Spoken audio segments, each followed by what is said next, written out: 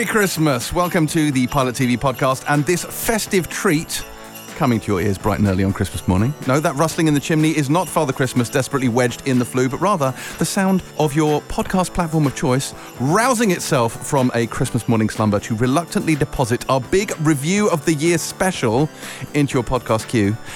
So regardless of whether you've been naughty or you've been nice, the Pilot TV podcast is here to treat you to our roundup of all the best bits of telly over the past 12 months. Isn't that right?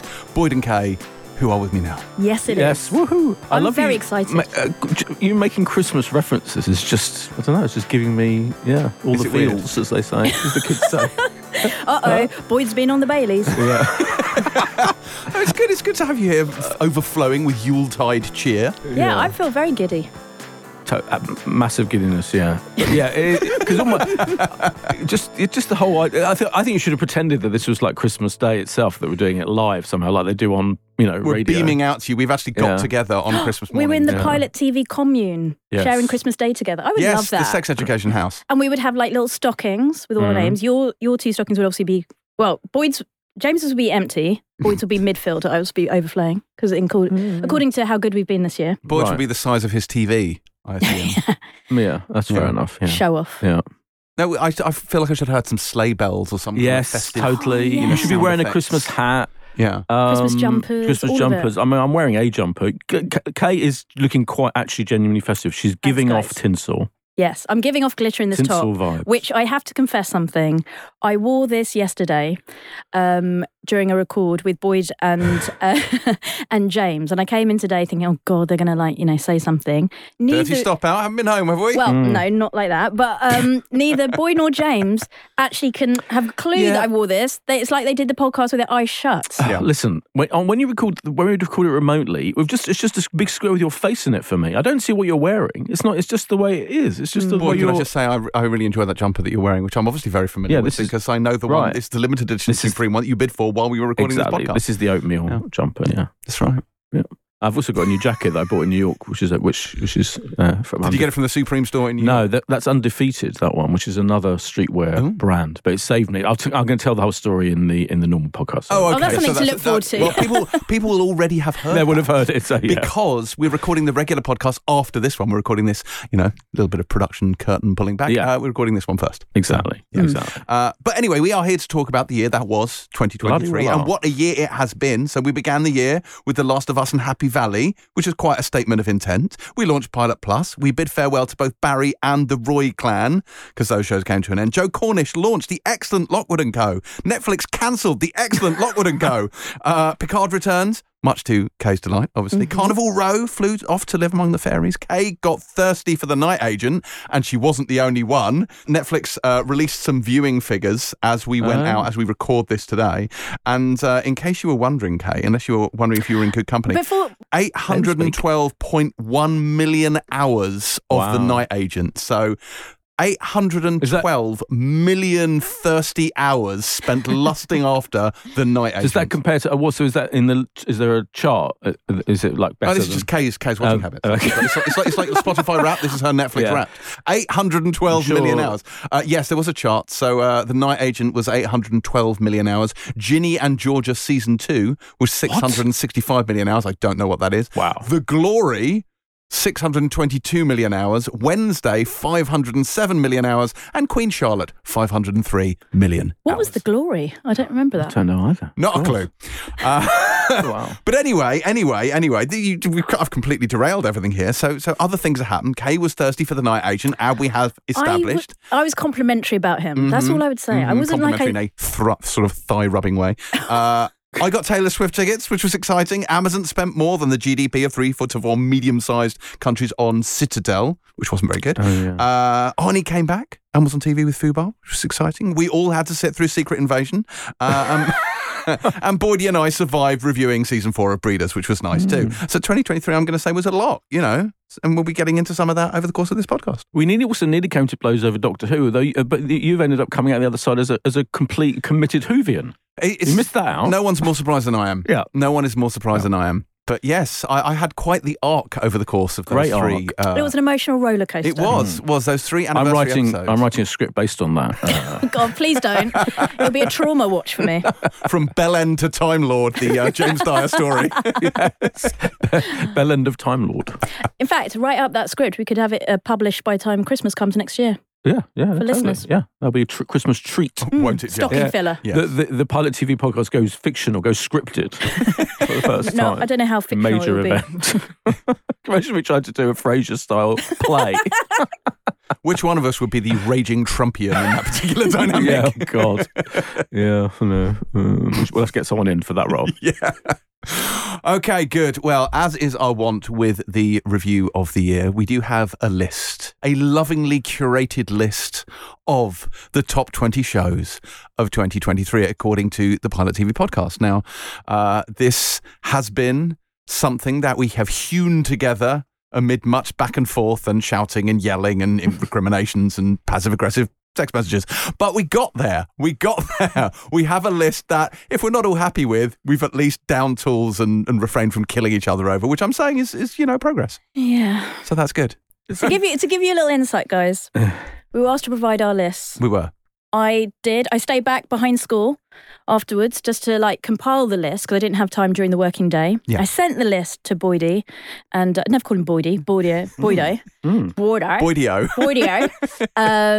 and James on Friday night. And then come Monday, when the list was pulled together from James's list and Boyd's list, James and Boyd denied any knowledge of receipt I never of it. denied any knowledge. I saw your list. It was James that was compiling it. James acted if it was he was like, I completely missed that. I had in fact missed the list. But then, so what I did was I went to the list and I thought, you know what? I'm going to do the right thing and I'm going to amalgamate it. I'm going to mathematically integrate it. But of course, because Kay couldn't be fucked to order her list, there was no mathematical structure on earth that could realistically integrate it. No, it wasn't in order. They were my thoughts. And also, James, you could have had another dig in there because I didn't even do 20. I did 17. I'm glad you only did 17, but you did list every other show known to man that happened below it. That is true. Yes, to be helpful. Yeah, that was very useful. Yeah. But all I'd say is, the other thing is, I'm a slight disadvantage because I only did a top. You took my list from the top 10 I did for Empire, but that was just a 10. Well, I only did a 10 as well. Oh, okay. Because normally what we do is we do 10s and then they make the 20. Right. But as with all of these things, so as our listeners have established over recent years, if we do it in a strictly mathematical votey way, it goes horribly awry. Yes. Because things like, for example, Succession would not feature on my list and therefore would be skewed horribly low down. Yeah. So even close-minded and ridiculous as I am not stupid enough to think that Succession should not be on the list. So I applied a filter of reasonableness to the mathematical list. Yeah, to give you credit, yeah. I mean, it would be absurd and insane to not put Succession on the list because you don't watch it. Yeah, but I put Doctor Who on the list as well. Right. I'm spoiling the list, but you do watch it now. I'm spoiling the list. You do watch Doctor Who now. You're committed to now that I'm a we all know. Yeah, that's true. So, that is true. Yeah. The list process was less fraught than I thought it was going to be. Yeah. Yeah, it has been more fraught in the past. It has been. Yeah. I will say that the Empire Best TV list was significantly more fraught, but the less said about that. I bet, yeah. Oh, also, the other thing was, while you were I was in New York kind of on holiday, in holiday mode, so I wasn't really... Yeah, you may have heard about it, yeah. You can listen all about it in the final normal Pilot TV podcast. He hasn't stopped banging on about it since he got back. So was there some kind of delay? The jet lag's real. The worst jet lag he's ever had, apparently. Yeah. But yeah, so I wasn't really that bothered. Yeah, boy didn't care. I didn't put up a fight. Yeah. No fucks given. Yeah, exactly. What I will say is, in my list, I counted right. I thought I put the bubbling under section, shows that didn't make it into my top 10 or the official Pilot top 20. And there's 30 shows in bubbling under. Yeah, it's good year of TV. I think it's just generally the way TV is now, isn't it? That's why this podcast exists, because we review there is a 3 lot shows of stuff every week, and a lot of those shows are pretty damn good. Yeah. There's a lot of stuff. I agree. That's good. And, and what I think works quite well is we have very different tastes. I'm right about most things, you two are wrong about most things, but together we cover, quite a broad gamut. Yeah, you're obsessed with a particularly alienating form of science fiction and elite sci-fi. Yeah, yes. Elite. I mean, it's one word for it. And hating all comedy. Yeah. But without further ado, shall we go through the list? As they say, is life. So let's begin. At number 20, and it's a comedy. At number 20 on the list, we have Black Ops, which Kay was very adamant needed to make the list. Yeah. And to be fair, it was a good show. It was a very good show. And it's good to have some comedies on there. They'll rest easy tonight. Yeah, they'll be pleased. But it made the list, and I think that's a good show. Yes, and also to be fair... Go on. To be fair. It's a double to be fair. Gosh. Both of you being fair at once. That's the last time this happened. No, but also, like, I was obviously being a dick then. But, the fact that you put it on the list and you liked it, as someone who doesn't, genre-wise, comedy may not be your thing. Well, so the fact specifically that you found sitcom stuff. Yeah, exactly. So the fact that you like it actually is silly comedy. It's yes. Let's not use the S word, please. It's very divisive around here. Yeah, it's perhaps a word that comes slightly loaded. I know what I mean slightly when I use loaded. it. But... Oh my gosh, please! It's one of my Anyway, it's a bit of a trigger word for me now. So, but yes, I wanted Black Ops on the list. To be fair, you did champion this show when we reviewed it, because I remember you watched it quite early on, didn't you? Because you wrote the press pack. I can safely say. Yeah. And it did live up to your billing because it was very, very funny. What I liked about it, apart from having the core cast was fantastic. Hamed Anna-Michon, Bemisola Ekimalo, and Akemji Nifunian. But it had loads of brilliant cameos from like Felicity Montague, Joe Martin, Joanna Scanlon, Rufus Jones was in it at one point, Zoe Wanamaker, Alex McQueen, Catherine Kelly popped up. It was like it kind of like paid tribute to some extent to these kind of greats of British comedy, as well as being really funny. Yeah. The reason why I liked it was because basically I just thought from the off, and it's very rare I think for pilots of comedies necessarily that it's just got such a high laugh rate in the first episode and it stayed consistently funny. So straight out the traps, it was funny. It was a great premise. So 2 chalk and cheese PCSOs, Dom, played by Bemi, and Kay, played by Hamid, go undercover, and it's like what happens to them and, the undercover operation they're meant to be taking part in. It's just like, it is just flat out funny. So yeah, I was very particular about this. And also, like great cast, as Boyd said, well written, well acted, and a diverse talent, both on screen and off screen, which, I think is fantastic. So yeah, I was very firm that I think this had a space on the list. But it's tightly written, it's really well acted, the comedy timing is spot on. Like it was a lot of fun. I like this one. Okay. Number 20 then, Black Ops. And number 19, we have Kate's favourite genre. It's elite science fiction. It's the Lazarus Project. Woo! Although this was the gateway drug for you, wasn't it? Like this was the sci-fi show that you enjoyed. Mm-hmm. The first series was like crack because anyone who listens will know that I watched. How many episodes in that first series? You ask a good question. I'm not sure off the top of my head. 8, I think. It's 8. I think it's 8. I watched 8 over 2 days in preparation for our interview with Joe Barton, the brain-scrambling, hugely compelling show-creating genius. And I was like, after that, I thought, oh my God, it was fantastic. And then I had to watch the first episode of the second series. And I was like, I actually need to lie down because it's a lot to take on, but also hugely bloody compelling. So yeah, this is the thing that converted me. Yeah, I think it was funnier than the first series, which I really liked. More ambitious. Because, it goes, he does not mess about with this one. Yeah. And, it's extraordinary.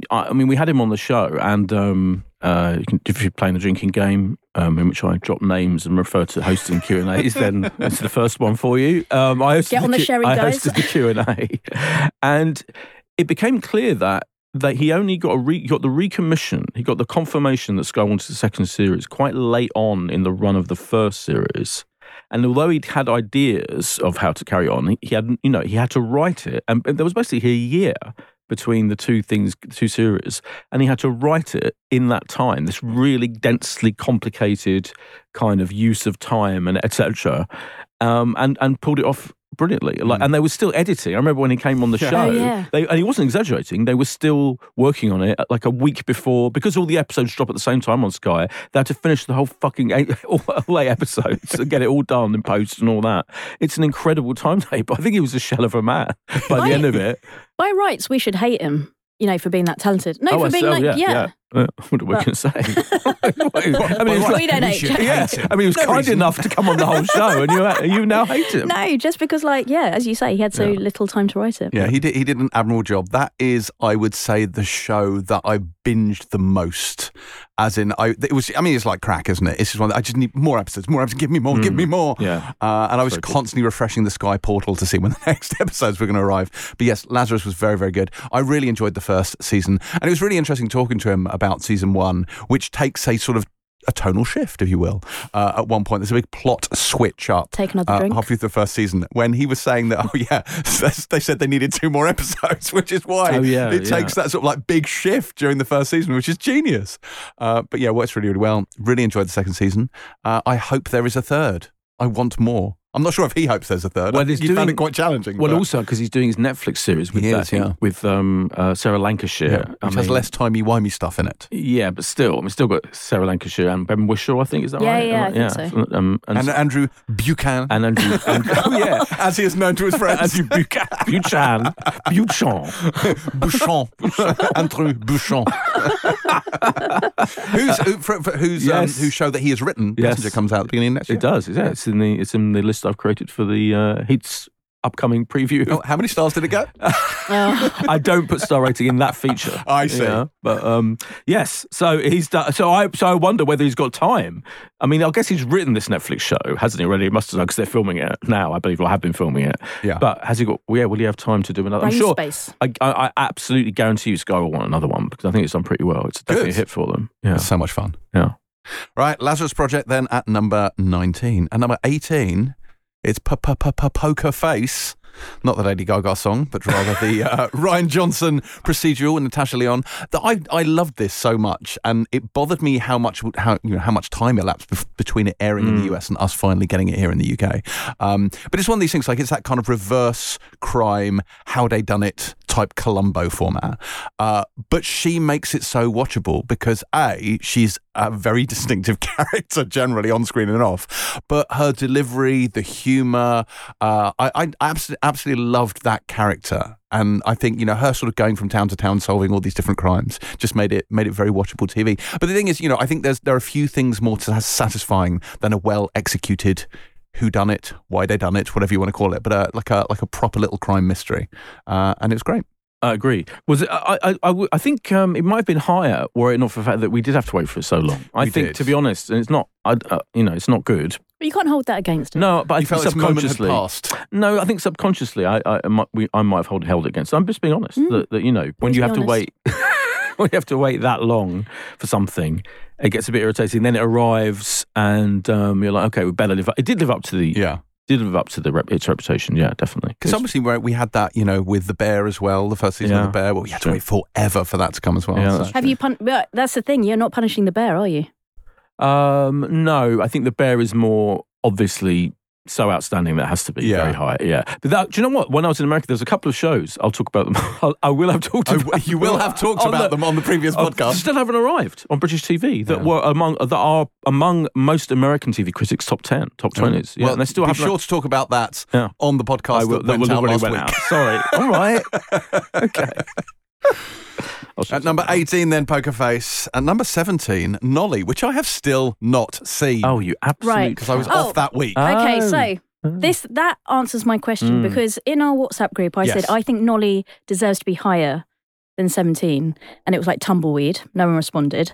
But I think... I agree, yeah. I think you didn't... Crucially, you didn't I know, I was on holiday in New York.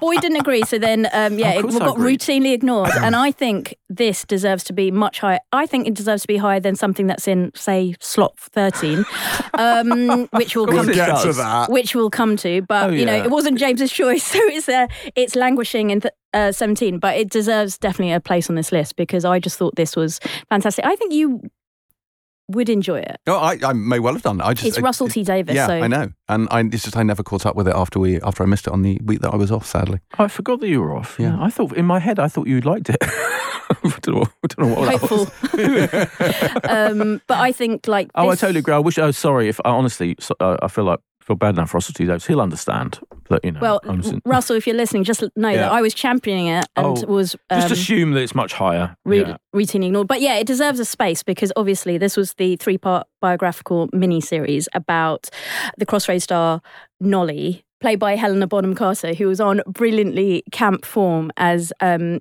star. And it felt like a tender tribute to both her, but also TV of that age, right? Was it 70s, 80s? And I think for me, because I didn't watch Crossroads back in the day, I just found it very educational about this person who was actually a pioneer back then, feminist icon, I'd say, who had done all these.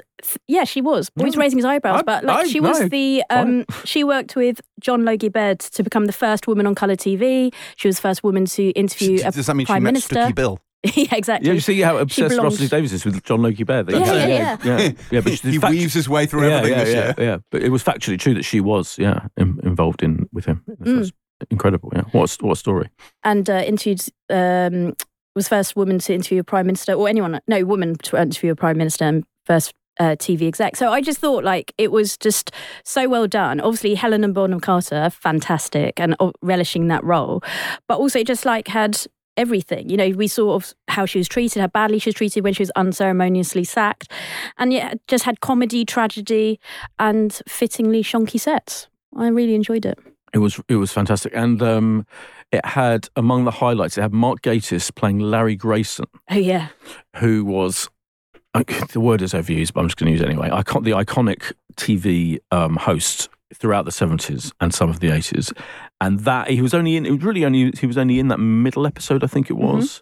Mm-hmm. But what an impact. And just to see him playing that role. I grew up watching Larry Grayson on the Gen game, and he was genuinely, in real life, really good friends with Noel Gordon, Nolly. And that scene in particular is one of my favourites of the year. We're going to talk about. In the dressing room. Yeah, the dressing room scene.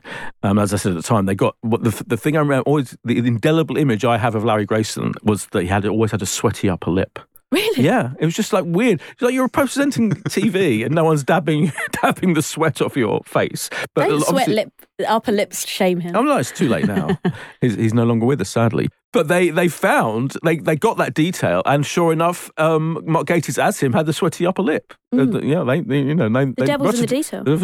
So it was brilliant, and of course it was a mystery because the great idea behind it was Russell T Davies in the documentary that just went out recently, Imagine on BBC One. He talked about how most of his ideas have been percolating for 30 years, and this was one of them. Where when he watched it at the time and when she was sacked, he was like, "Why? Why has she been sacked?" And that mystery, he wanted to find out. He wanted to come up with reasons why they might have got rid of her, and in the end, it was. The theory was just because she was just too much for them, too difficult in quotes for them, and they just couldn't cope with her as a presence almost. It was just unjustly treated. Yeah, but she was so unjustly treated. It was great, yeah. And I hosted the launch for this, and I got to sit next to Helena Bonham Carter, which was great. Oh, you did? Yeah. She was fantastic. You didn't tell us that story. Didn't I? What, the host? Yeah. You've been sarcastic. Oh, my God. I've got such jet lag. No, jet lag. You lured him in. I assume I'm taking the piss. I actually don't remember you telling us that story. So I think, which is unusual for you. So. It is unusual for me, yeah. I hosted that Q&A at the BFI, and Helena Bonham Carter sat next to me, and she was an absolute delight. Yeah, fantastic. That's all I have to say. Well, Molly at number 17 and number 16, we have a complicated story with a very simple title. It is Boat Story. The Williams Brothers boat story. Is this the most recent thing on the list? It might be. Good question. I was surprised, actually. There's another show that we've recently reviewed that hasn't made the list, which... Go on. But I don't want to spoil... No, I don't want to spoil the rest of the list, right? Well, okay, yeah, and afterwards we'll get into the kind of the also rants afterwards. Oh, okay. Yes. The things that, either didn't make the list or we forgot about and didn't put on the list, to be one or the other. This was magnificent and marks a turning point for me with the Williams Brothers' very specific blend of comedy and drama. We've talked about it on the podcast before. I didn't get on with The Tourist when I first saw it because I couldn't wrap my head around the tonal shifts. This one, however, I completely bought every second of. I thought it was incredibly funny. I thought it was really, really well put together dramatically. I loved if you've seen all of Boat Story, you'll know what I'm talking about. I'm not going to spoil it, but this goes to some very unexpected, very dark places towards the end. I didn't see any of that coming. I really enjoyed Checky Cario as the kind of the tailor. The villain and where his character goes and what his motivations are, and the fact that he goes from literally cutting out someone's tongue in the first episode to being like this sort of hopeless romantic obsessed with the local pasty baker. It's extraordinary. Daisy Haggard is amazing in this. Patson Joseph is amazing in this. It's a really, really well constructed show. There is a play within a show. There is a film within a show. Technically, I guess, a film within a play within a show. There's a lot going on. Didn't you host this a Q&A for this? Funny you mentioned that point. Yes, I did. For RTS, Royal Television Society. I did indeed. Yes. It's a good job I liked it, really. Isn't it? It is. Yeah. Or is that going to be properly awkward? Yeah. To be fair, I believe they listened to our reaction on the podcast before asking me to do it. No, but you're right. It was. What's interesting about Boat Story for me is that I went to the. So you did a post transmission. It was almost like a spoiler special. Yeah, we talked about absolutely everything except for the last 15 minutes of the final episode. Okay.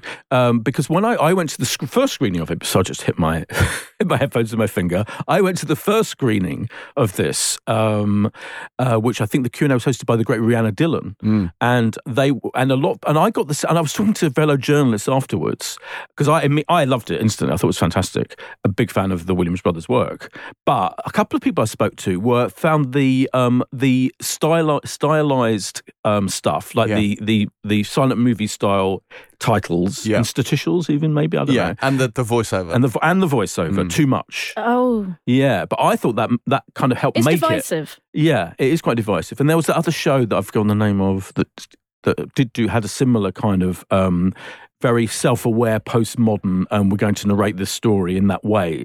But this, I think, did it better than that story of that show's name, title I've forgotten. I'm so sorry. Well, it's like a Christmas quiz. People can guess and then tweet us. For me, it always brought Pushing Daisies to mind for me. You know, Brian Fuller's Pushing Daisies, which had that very arch narrator. But this one, it's Darry Olafsson who does the voiceover. And I will say, there's more to the narration than meets the ear. What do you mean? I'm not going to give away the plot details. I will say, because most people will miss this, you need to stay to the end of the credits on the final episode because there is a sting. And it involves the narrator. So okay. That's what I'm going to say. Look out for that. And it's a shame because I didn't get to ask the Williams brothers about that because I felt that would have been too much of a spoiler to go to the very, very last thing. But I was fascinated about where that came from. It's interesting talking to them about this, about how the title cards and the narrator evolved over time. Like they weren't initially in it. They were things they added because I think they went backwards and forwards as to whether or not they would have a narrator. Is it a bit too much? You know, does it not work? I think it's quite a good antidote to the violence and the I agree completely. And the dark subject matter. Right? I think that really helps because it gets really properly nastily violent. That's why I've paused. Yeah, I don't know if I can handle it. It's difficult, and I think weirdly that's kind of undone. That they'll immediately diffuse that with humour, and I think the narrator being very archly funny really helps that kind of dark humour saturate the show. I think it's incredibly effective. I think, and I read some of the reviews, and they were saying some people didn't like those things. They thought they were affectations, but I genuinely don't think it would have worked anywhere near as well without those two things. So the show I was thinking of that it reminded me of with the narration, etc., was. The following events are based on a pack of lies. Oh, yes. So there were similarities. Yeah.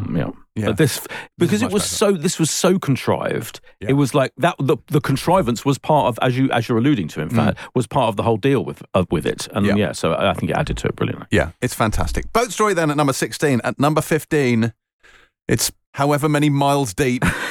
It's Silo on Apple TV Plus. It's more sci-fi K. She's psyched to be here.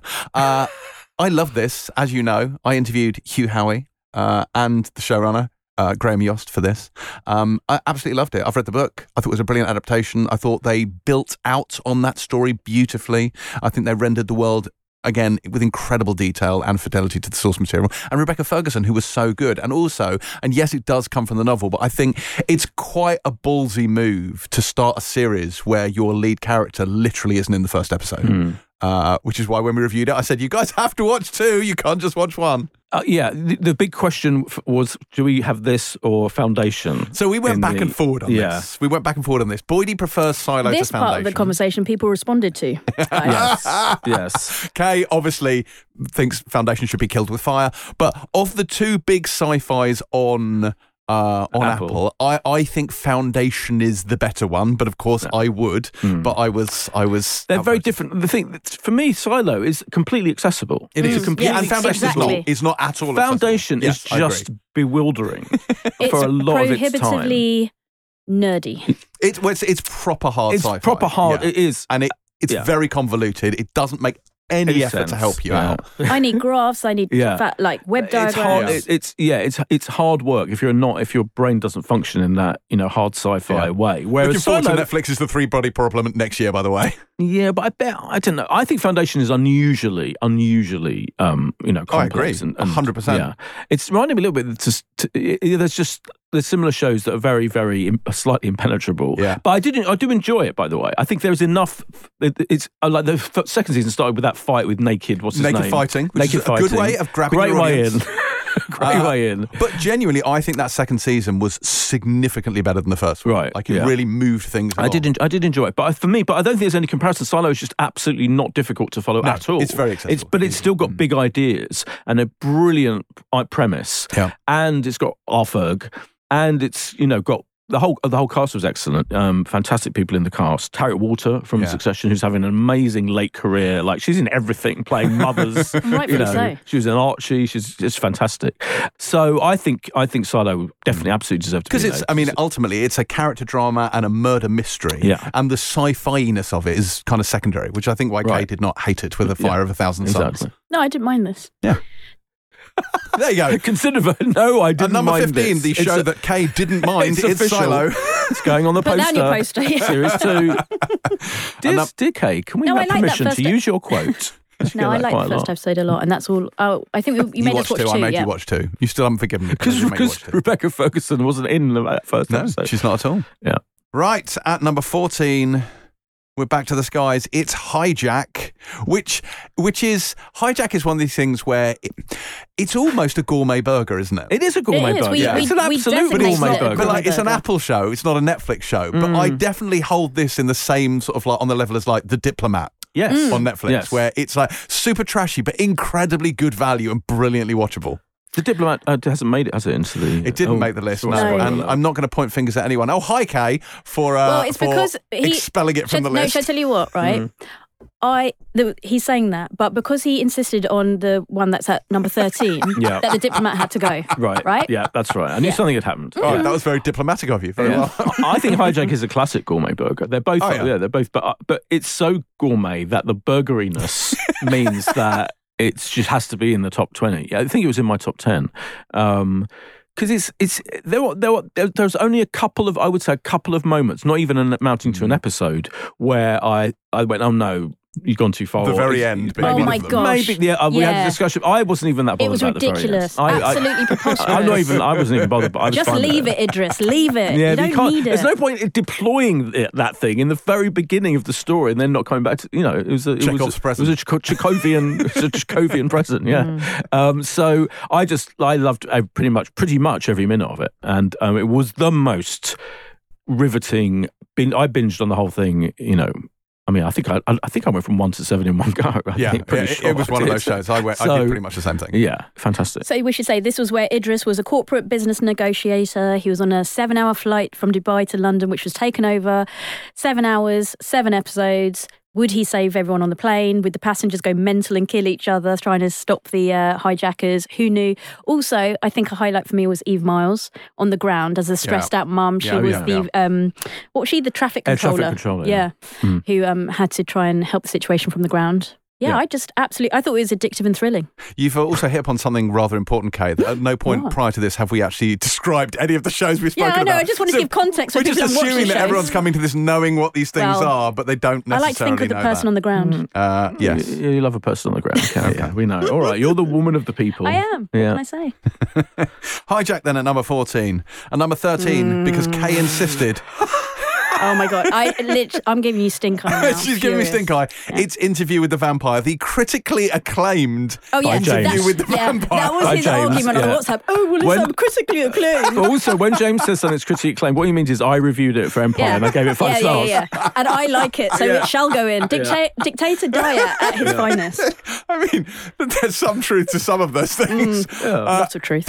Come on. Tell me, why do you... No, come on. Go on, have a go at Interview with the Vampire. Why should it not be on the list at number 13? Oh, I'm not engaging with this. Kay will not engage. You as its advocate, tell us why it should be on the list. So many reasons.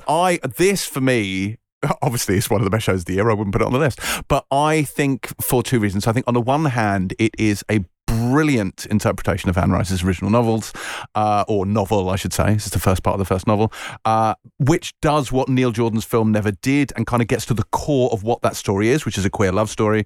I think I thought they did a genius turn by not being so slavish to the original, which begins with a plantation owner in the 17th century, but updating it to the 19th century, making Louis a man of colour and putting him in a kind of a racist environment in New Orleans, and sort of exploring that whole racial dimension as well as the queer dimension. And then the way it's structured, it's so beautifully put together. Sam Reed, who, Kay, I know you're a big fan of from the Newsreader. Twit. Indeed. he is so fucking good as Lestat as well.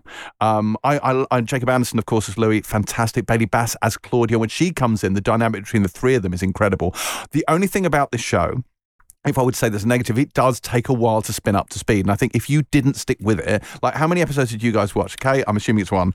I did enjoy, just to say, I did enjoy it, and I enjoyed both their performances. It's just that I don't think, that's necessarily. Fine. Did you? How many? Boy, did you get through? I got like 3 or 4. I found it too slow. You found it? It is quite slow. It's deliberately paced. Yes, it's deliberately paced. Yeah, I think it revels in its setting, and it is very much a kind of a character piece. And I think, which is why I actually think, like I say, Kay didn't hate it, but because the vampirism of it is obviously a key part of the story, but it is about how these characters interact. And I think the vampirism is just the weight that's upon them. It's like for Louis, it's him wrestling with his morality. With Lestat, it's boredom. It's centuries of just sort of ennui that just sort of weigh upon him. He's bored of life. He's bored of humans. He's bored of everything. And he's trying to feel alive again. And Louis does that for him. And he finds Louis' reluctance to just slaughter his way through New Orleans frustrating.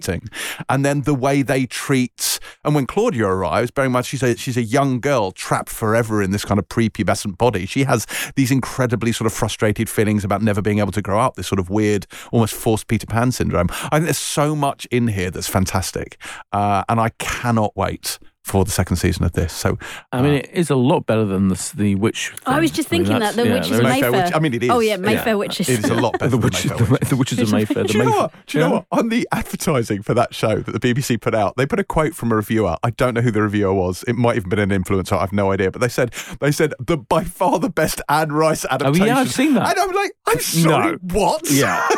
Apart from the other one that this is spun off from, which is much better. Much better. You maniac. Yeah. No. I enjoyed Mayfair Witches, but it's not a patch on this. No. Not even close.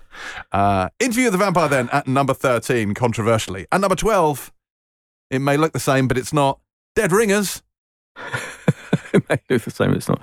This was one of the big surprises of the year for me, because it was part of the whole, kind of we're gonna redo 80s films and turn them into TV series slightly pointlessly in many, many cases. Oh, like Fatal Attraction. Yeah, Fatal Attraction, Grease.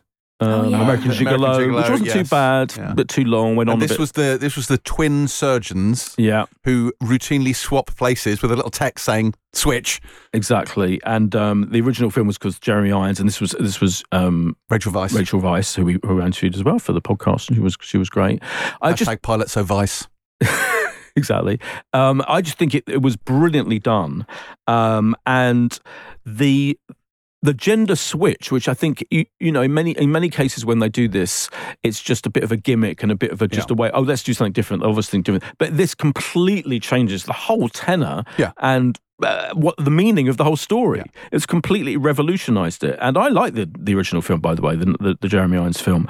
But this was just fantastic, and there are scenes like there's a big dinner party kind of scene where all these characters, and remember the family is clearly one of many, many examples this year of a drama which based on the people who made OxyContin, that drug, and ruined the lives of Sacklers. The Sackler family, ruined the lives of millions of Americans. So it touched on that, and that dinner party scene where the kind of the equivalent of the Sacklers were talking about giving money to these women to run their new project, to run their new centre, their gynecological centre, so to speak. It was all that scene itself. It was completely memorable, fantastically, brilliantly written. It was just, and it had a proper ending. It had a proper beginning, middle, end. I thought the ending, because it pulled off the ending so well. That's partly why I think it deserves to be up there quite high in the top 20. I was less attached, so I'm going to let James. No, I thought it was very, very good. I think Boyd is right. Like, it changed the entire energy of the film, and I kind of think that I think almost it was necessary for a 2023 retelling of that story, so that it didn't feel really creepy and unpleasant. I mean, don't get me wrong; it has its moments of being quite unpleasant, but yeah. We should say it was written by Alice Birch, the playwright, wrote it. Sean Durkin directed quite a lot of it. Who's currently getting quite brilliant acclaim for the Iron Claw, the wrestling drum that's Oscar tipped. I mean, brilliant people involved, and I think it showed on screen because Karen Kusama directed it as well. It's just beautifully made, properly one of the most cinematic kind of limited series ever.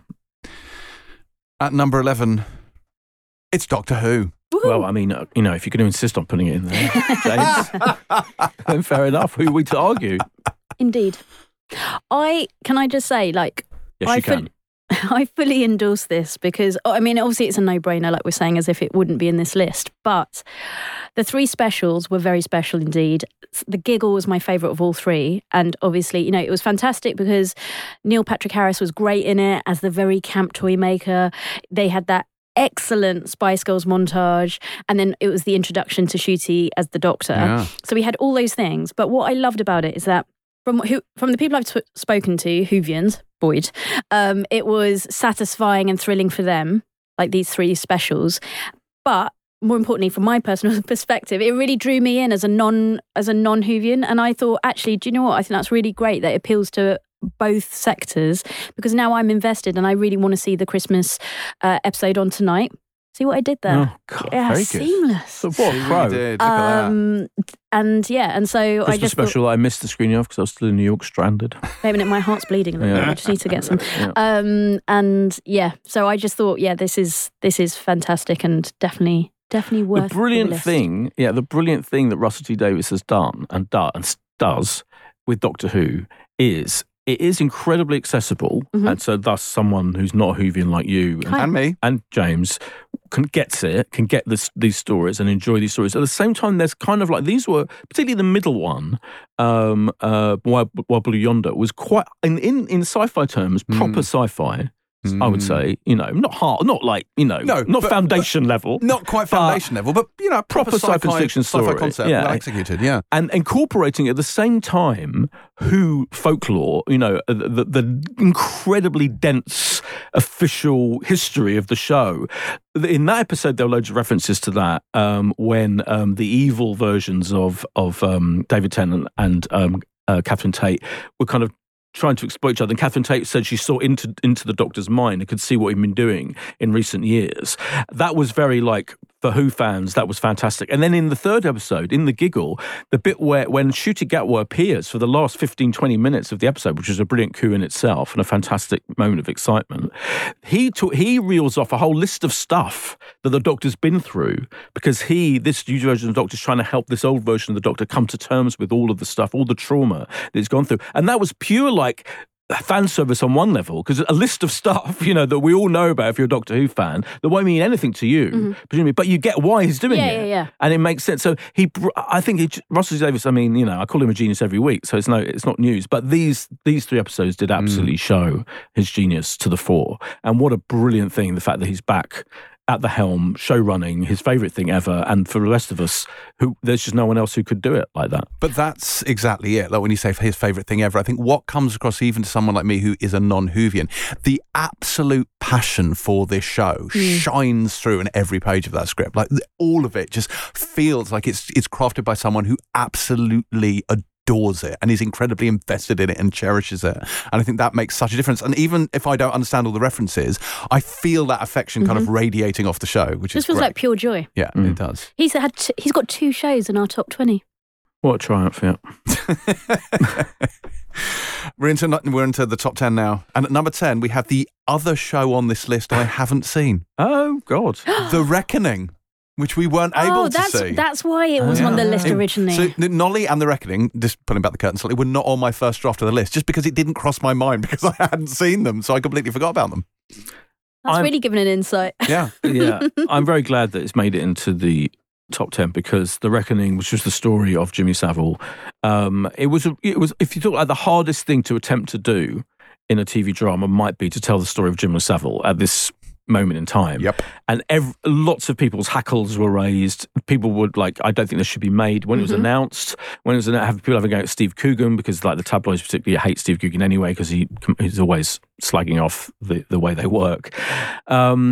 But they pulled it off brilliantly, and I can't imagine a better way of telling this completely revolting story of a story of this revolting man, and making it feel real, and adding to the general sense of who he was and why.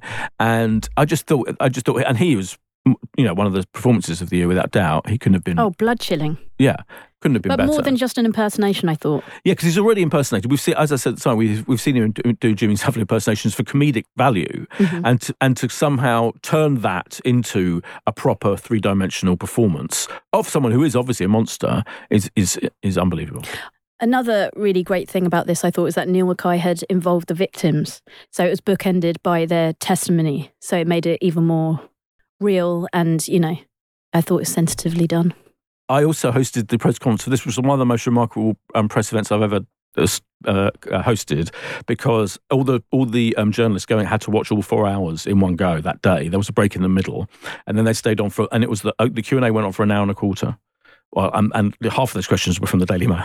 It was unbelievable. It was. I mean, it got to the point where literally they had to stop it because the staff weren't employed to carry on maintaining the BBC theatre, and they had to literally go, "We have got to stop now because the staff have got to pack up and go." Fair enough. It was unbelievable. Reckoning at number 10. At number 9, Only Murders at the End of the World, aka A Murder at the End of the World. Yeah, I mean, I just think, well, we've now reviewed the whole series, and so I just have to say a brain-scrambling, thrilling and terrifying conclusion to this whodunit that had me gripped. And I think for me, it's like the things I enjoyed most about it, the writing, the characterization, but like the casting of Emma Corrin and their emotive performance as Darby, which was totally mesmerizing, the beautiful scenery, everything about it. I just thought this felt like the slick, smart, thought-provoking drama that we all deserved. I mean, so obviously they're no bigger fans of the OA than me and James. Does James like it? Oh my God, yes. Oh my God, I thought it was just you. Oh no. It's amazing. It's absolutely. Do you think amazing. I'd like it? Yes. I think possibly. Maybe I'll give it a go then. You've got to give it a go. It's hard to say. I can see her getting on with season 1 more than season 2, perhaps. Season 2 goes mad. Yeah. But I think, What, Yellow Jacket's mad? There's a psychic octopus. There's a psychic talking octopus. Yeah. I mean, your mileage may vary. It's like, wasn't there during the World Cup, there was that octopus that chose the football teams. Yeah, similar. Brilliant. I'm into it. Very similar, yeah. But yeah, just to get how exciting to get the new thing from the creators of the OA, Britt Marling and Zelbak Manlage, and for it to be this beautifully well. It just had all the things. Also, it's like if these talents are among the greatest talents working in this area in the world, and they come up with a show that is part Agatha Christie whodunit, part meditation on true crime, part kind of indie hipster romance, and everything else thrown in. It's just, I just couldn't. It was like, it's like it was made for me, us, if I include James, like we're a couple. And the ultimate power couple, guys. And the execution was just magnificent. But you're right, Emma Corrin. The key to the whole thing, and it's a cliche, I'm going to say, you can't imagine anyone else in that role. No. They are so good. Yeah, but it's interesting that this was not universally well received. That said, neither was the OA, quite frankly. No. So I found it quite interesting that a lot of people did not like this show, and I was 100% on board for it. It's not a patch on the OA, but very few things are, and I don't think that in itself is really a criticism. I think it's a much more straightforward, less audacious piece of storytelling, but also a very accomplished one. I think it managed to put two mysteries, intertwine them perfectly, and make you equally invested in both of them. You have the modern day whodunit mystery at the retreat, literally at the end of the world in Iceland, and then you have the historical murder investigation about the serial killer, the Silver Doe killer, and Harris Dickinson, who is magnificent as Bill. Swoon. Clive Owen, very, very good. Great. The Owen, so good. Musker-like Andy. Yeah. And Britt herself. Yeah. And, I think it does a really good job of shifting your suspicions and your sympathies by degrees each episode, which I thought was really interesting. You're never quite sure where your eye is settling. It was one of the most enjoyable watches of the year, I think. And also terrifying because it is our future. Thanks, Kay. Fair, but yes. At number 8, it's Barry. What's that mean? Are you a Barry fan, Kay? I didn't engage with it, so I haven't. Kay doesn't engage with Barry. Kay, who is herself the Raven, does not engage with Barry. Oh, Boyd, tell me, what's that? What's he doing there? There is a character in this who goes to prison, and when he comes out, he's covered in tattoos and calls himself the Raven. Oh, yeah, I'm into that. It's interesting with Barry. I mean, it's funny because it wouldn't be in my top 10, I don't think, because I actually preferred the previous season, the penultimate season. I agree. I think the penultimate season is better. I think it is a good ending, and I think it works well. Yeah. But Barry was on that interesting incline, wasn't it? Where it started out as a comedy with dark humour and drama, and then gradually became more of a drama with occasional dark humour. Yeah. And by the end was basically a drama with the odd joke here and there. Yeah, it basically turned into like Better Call Saul, but less funny, and that's fine. It was beautifully made and all that. I'm giving reasons why I slightly negative, but it just is so good anyway at its natural level that it still deserves to be in there for sure. It's a very, very good show. And I think it's extremely well written. And Bill Hader just proved himself to be kind of a real powerhouse making it. And Beth, of course, of this parish. Adores it. Yes. Absolutely. Oh, really? Yeah. I think I threw too much. I mean, I seem to throw shade at it, and I didn't mean to. It's more that I just had nothing to say about it. So That's fine. I might watch it. It's definitely worth your time. It's Alert Bill Hader. Yeah. As I go back to with this, the episode with the, should we say, Karate Kid remains one of my favourite episodes of television. I remember that for me was when I watched that. I was like, I have just watched half an hour of pure genius. Yeah, that was the peak. It was unbelievable. Like, so much so that when I watched that episode, I had to kind of text everyone I knew. Like, oh my God, I just watched it. And the bike chase as well. Also amazing. Yeah. Some really, really fantastic episodes in that. But Barry, then, the final season at number 7. Slow Horses. Now, I haven't watched the whole series like you guys have, so I'm not going to... Yeah. Okay, come on. So all I'm going to say is, from what I've seen, I prefer the second season to series 1, and I loved series 1. And this is the third season, by the way. Oh, bloody hell, man. See, no, that's a perfectly legitimate mistake to make, because it launched last year, but there were 2 seasons of it last year. We got season 1 at the beginning of the year, season 2 at the end of the year, and now this is season 3. So what did you prefer? I mean... Was it 1, 2 or 3? 1, 2 or 3? Yeah. Ooh. No, I prefer this season. I'm just going to stick with it. Yeah, this is the best season, that's why. And that's down to Gary Oldman for me. In the same way that you can't imagine anyone, like with Emma Corrin and Darby, I can't imagine anyone else playing Lamb. I can't actually. Yeah, I know what you mean. No. It's just when he's like he's on a foot pursuit and he goes in to order a double doner kebab. Yeah, it's a complete inversion of everything that we have come to expect from spy fiction, right? Like we are so used to seeing these kind of like dapper Lotharios, and instead you've got Gary Oldman who's like got curry stains on his coat and he's just like farting at everyone. He looks like he lives in a bin. He's essentially Oscar the Grouch, right?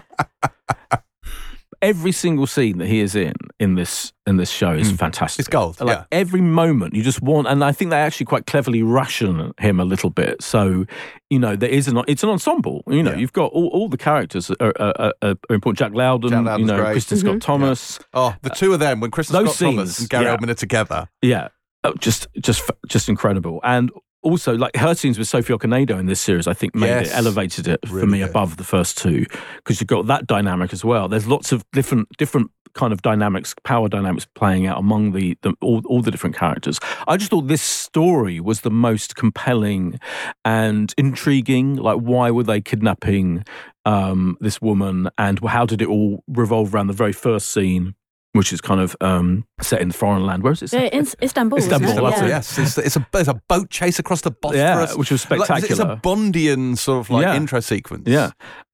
So I just thought this was, incredible. This was like the most gourmet. It's not even a burger. This is a gourmet. It's a gourmet meal. Oh, this is a 5-star. This is Michelin. This is 5-star It's gourmet. a gourmet double doner kebab. It is. Chope Dorisu's in it. It's like, the main new guest star being fantastic. So, I love it so much. Catherine Waterston, by the way. Yes. In a blink at your misser appearance. In the first episode, Absolutely Spoiler incredible. alert. Slow Horses then at number 7. At number 6, and this was a complete fluke, that at number 6 we have The Sixth Commandment. I mean, in the realm of true crime, of which, there's, I would say every week, it's barely an exaggeration to say there's another true crime drama on some channel or other. And this just didn't feel part of that genre. This the script by Sarah Phelps, friend of the show, just an object lesson in how to dramatise a true story that is about horrendous crimes, but never feeling exploitative, or literally focused completely on the victims and their families and what they had to deal with. And this horrendous man, but just kind of not glorifying in him, just showing how pathetic he is really throughout. And the performances, oh my God, I mean, every single person in this we should say this is a story of how church warden Ben Field, Aina Hardwick, manipulated, seduced and murdered a respectable and highly intelligent schoolmaster Peter Farquhar, played by Timothy Spall. And I thought he gave an exceptional performance, and Aina was just it was fantastic casting because he was deeply sinister and also charming in that role. You can see how, Peter, who's a highly intelligent, respectable man, was won over by him. So I think Sarah's dedication to putting the victims front and centre and her sort of tireless research really this was research within an inch of its life, and you could really tell. Yeah, and you two did an excellent spoiler special with old Phelpsy on this very podcast on Pilot Plus. Oh yeah, I forgot about that. Yeah, and people say things are victim. People, everyone who ever makes a true crime drama says we're focusing on the victims. No, but this really did. Yeah. I think there was just a palpable difference between what she did with this show, and it was just so moving and fantastic. And that's part Timothy Spall, Anne Reid. I'm just reeling off the card. Sheila Hancock, Annabelle Scully, brilliant. Oh, yeah. As Anne Moore Martin's niece, phenomenal. So everything about it was just perfectly done. At number 5, come on, Kay, what's at number 5? Colin from Accounts. Yes. The comedy drama that seemingly came out of nowhere and that stole our hearts. I think it's safe to say we're all fans by the end of... Would you call it a comedy drama? I think I'd just call it a straight up rom-com. That's what I was going to say. Actually, rom-com. Yeah, it's a rom-com. Yeah, it's a full-on comedy. Well, what happened to Colin was a bit dramatic. That's the drama right there, guys. But anyway, so boy meets girl, girl flashes boob, boy runs over dog.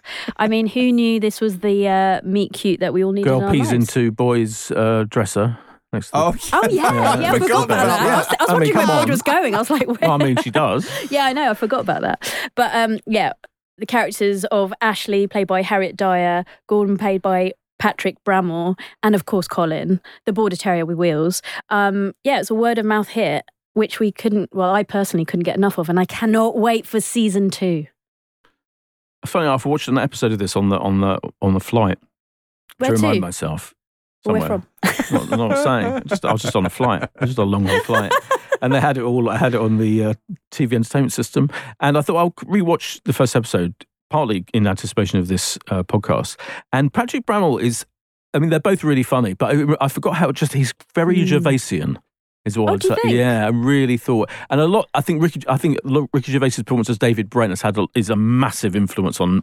I mean, dozens and dozens of comedies, dozens of comedic performances. But you definitely get it the way he. And it's not criticism. No, but do you think he's Brent-esque? I think there's a little bit of Brent. Yeah, I do. Yeah, and that should be an additional reason to watch rather than anything else. And the performance by the dog, by the way, Zach as Colin. I mean, you forget he has to go through a lot because they have to dress him up in all the paraphernalia of when he's can't walk. Yeah, I mean, extraordinary performance by the dog. Listen, he was more than compensated in Pedigree Chum.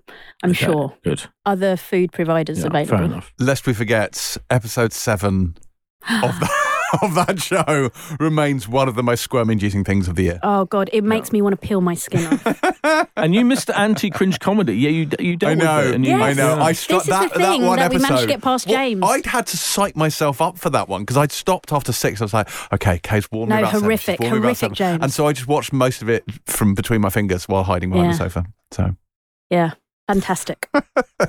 Colin from Accounts then at number 5. At number 4, the bear all covered in hair. It is The Bear.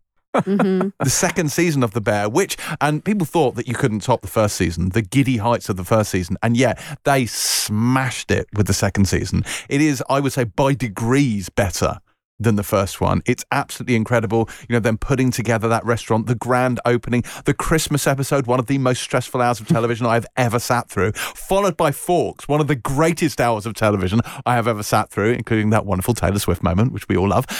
It's magnificent. It is an absolutely magnificent show. And the finale, the use of music in that final episode when they're doing the Friends and Family Night, like there's that Pearl Jam drop animal that they play when they're doing bringing out all the orders. And then, of course, the walk-in freezer. Who among us has not been broken up with through the door of a walk-in freezer?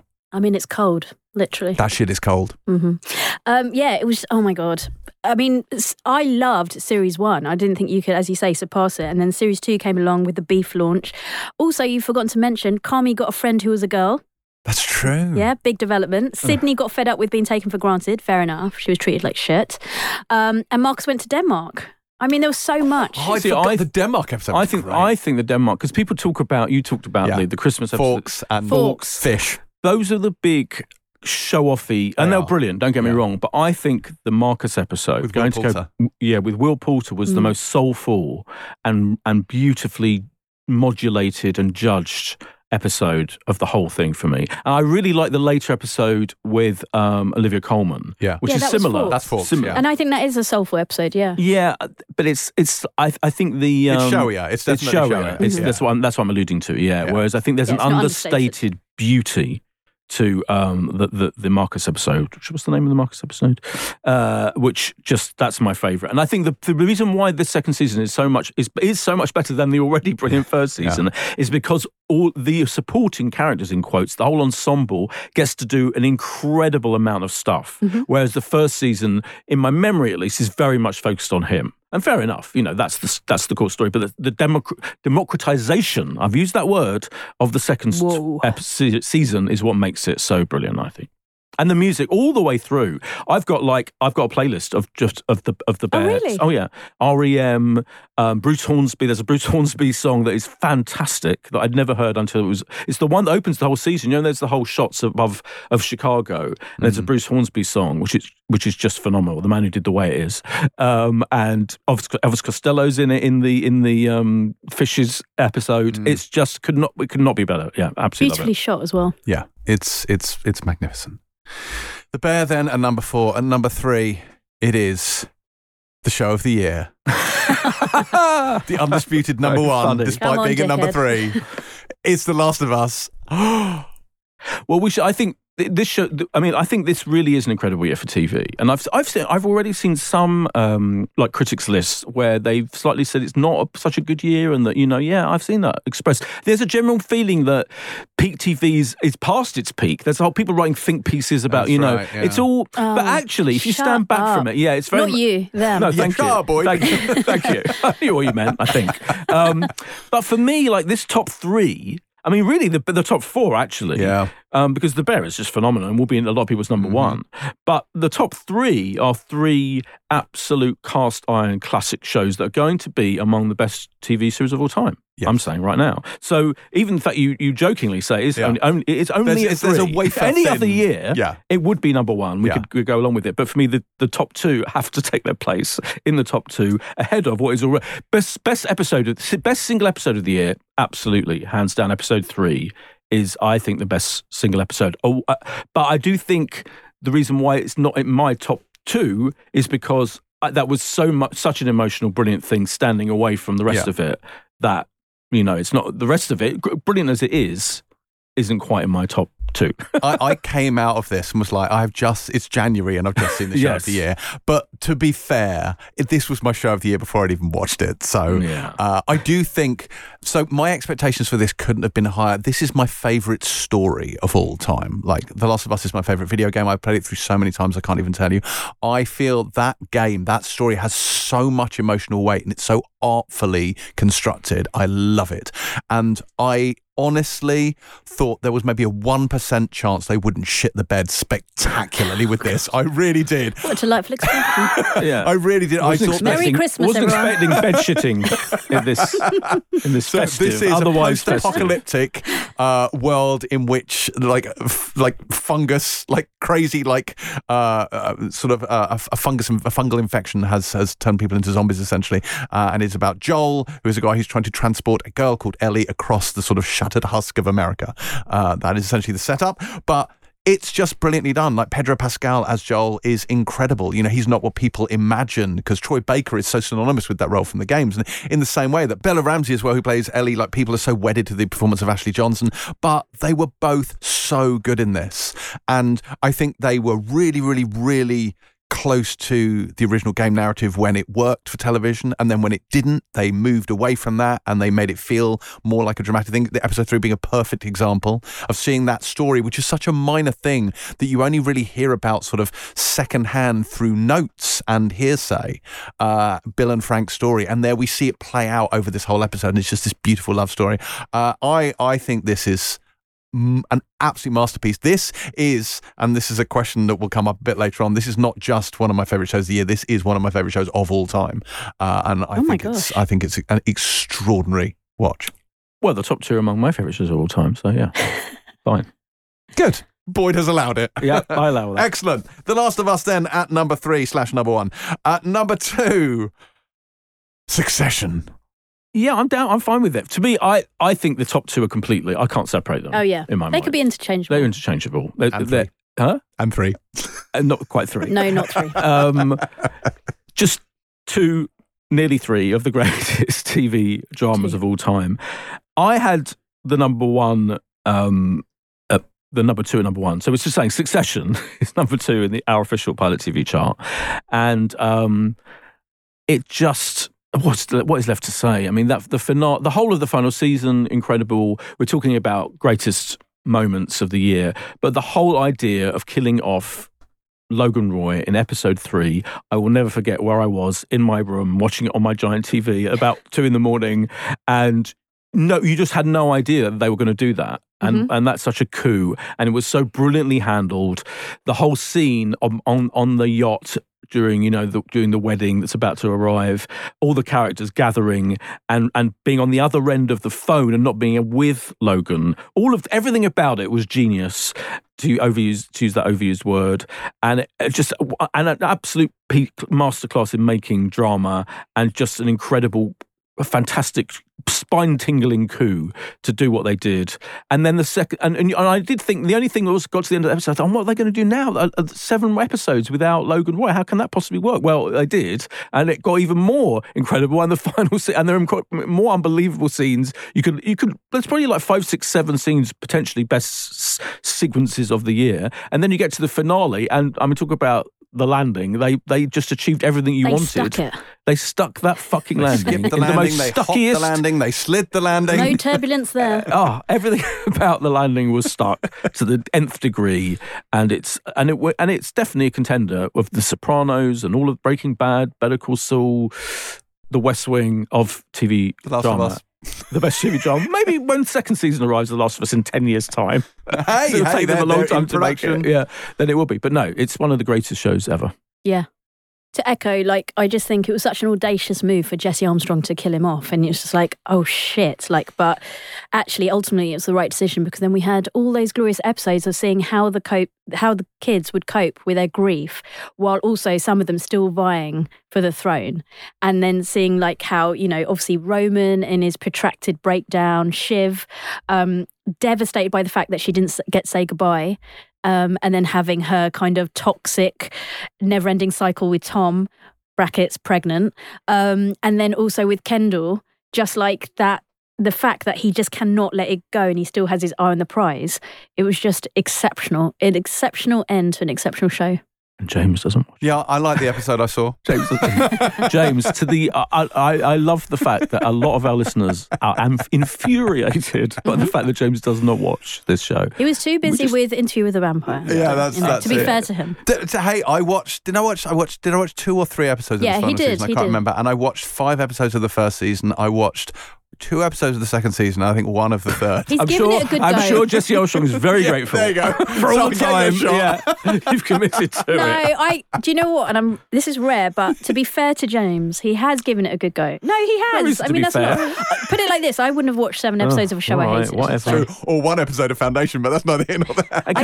Do you know what? I think you're wrong about this. Just a side note: James keeps on saying I didn't watch the full episode, and I'm pretty sure I did. I'm absolutely certain because the first one is long. I think you turned. You were like, no, I'm out. I refuse. I can't remember. It's a re-listen sitch, but we both know I'm not going to do that. Tell you what, watch it again on the weekend and let me know if you caught the end. Fuck that. And kudos to director Mark Mylod, who directed all the big episodes. And was on this podcast. Because we had him on this podcast twice, in fact, and he was absolutely brilliant. As a talker about a show, he cannot be beaten. I loved it. I loved him.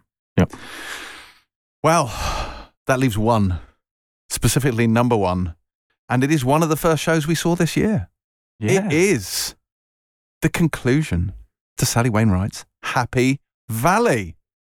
I mean, what is there left to say apart from we're obviously doing a podcast about the best TV shows in the year, so we have to talk about it.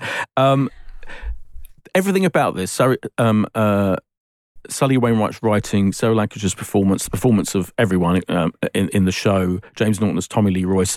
She made us wait 7 years for the brilliant reason that she wanted the young kid, Tommy Lee Royce's son, to grow up to the point where he could have his decision-making could be real and dramatised, and the actor playing him could act that, the challenge of being the son by sexual assault, rape of this horrendous character. And it totally paid off because we waited 7 years for one of the greatest series of TV drama ever, and it did not let us down in any way whatsoever. And was so and the side story, I thought a lot of people complained about the side story. Some people complained it kind of ended too quickly a little bit. You might say that if you're being ultra critical, but I thought the side story was fascinating, with a story of a horrendous man, of coercive control, and downright abuse, in fact. And that was the detail of that was brilliantly handled. Every episode was funny at the same time as being chilling and intense. I mean, do you remember how tense it was? That meeting between the 2 sisters, Catherine Cowan and her sister. Oh my God! Yeah. When she's like, oh, where are you? Oh, I'm here. And she just goes and through sits the cafe off. window. Yeah, and you're like, oh my God! Shivers down the terrifying. spine. And then the final confrontation between Tommy Lee Royce and Catherine Cowan over the kitchen table. But also remember how it began. It was simply, hello, hiya. Yeah. Just like literally, it was such a simple and her introduction to acting. Has there ever been the acting and the script in what she was saying to him when she was trying to convey how he destroyed her life to some extent? It was just it cannot be beaten. I'm trying to avoid using the word incredible that I must have used. But that final episode was a classic example of give them what they need, not what they want. Yes. Because that's not what we would have asked for. That's not what we were expecting. You thought it would be an explosive ending, right? You thought it would be something violent. And it was just like, it was something very, very different. And I think it was beautifully put together. I loved everything about that final series of Happy Valley. And it just her writing is absolutely peerless. But Sarah Lancashire's performance is just... It is on another level. James Norton as well, don't get me wrong, but her performance in particular was and I think weirdly, one of my favourite scenes was exactly that one you mentioned, where she sits down opposite her sister with just that look of absolute betrayal on her face. It makes me feel tense now. Oh my God, yeah. It was the most tense conversation. So good. Happy Valley, then, our show of the year, Pilot TV's number 1 pick. If you haven't seen it, we've just talked about the ending, but hopefully we haven't spoiled anything. I haven't told you exactly what happened. But yeah, everyone go and watch that. And indeed, everything on this list, if you can. Helpfully, at no point did we say where any of these things were streaming. But I think, do you know what? It's a Google. It's a Google. It's a Christmas Google. Our listeners are educated. It's the Christmas holidays. What else are you going to be doing? You don't want to speak to the family. Come on, get on Google. That's true. Just get on Google. There is actually, I should say, and I'm not plugging them, they don't pay me, but Just Watch, which is an app and a website that will show you where anything is streaming. #ad. It's quite James handy. is getting paid for this. I wish I were, but they're very good. I use that, so that's very good.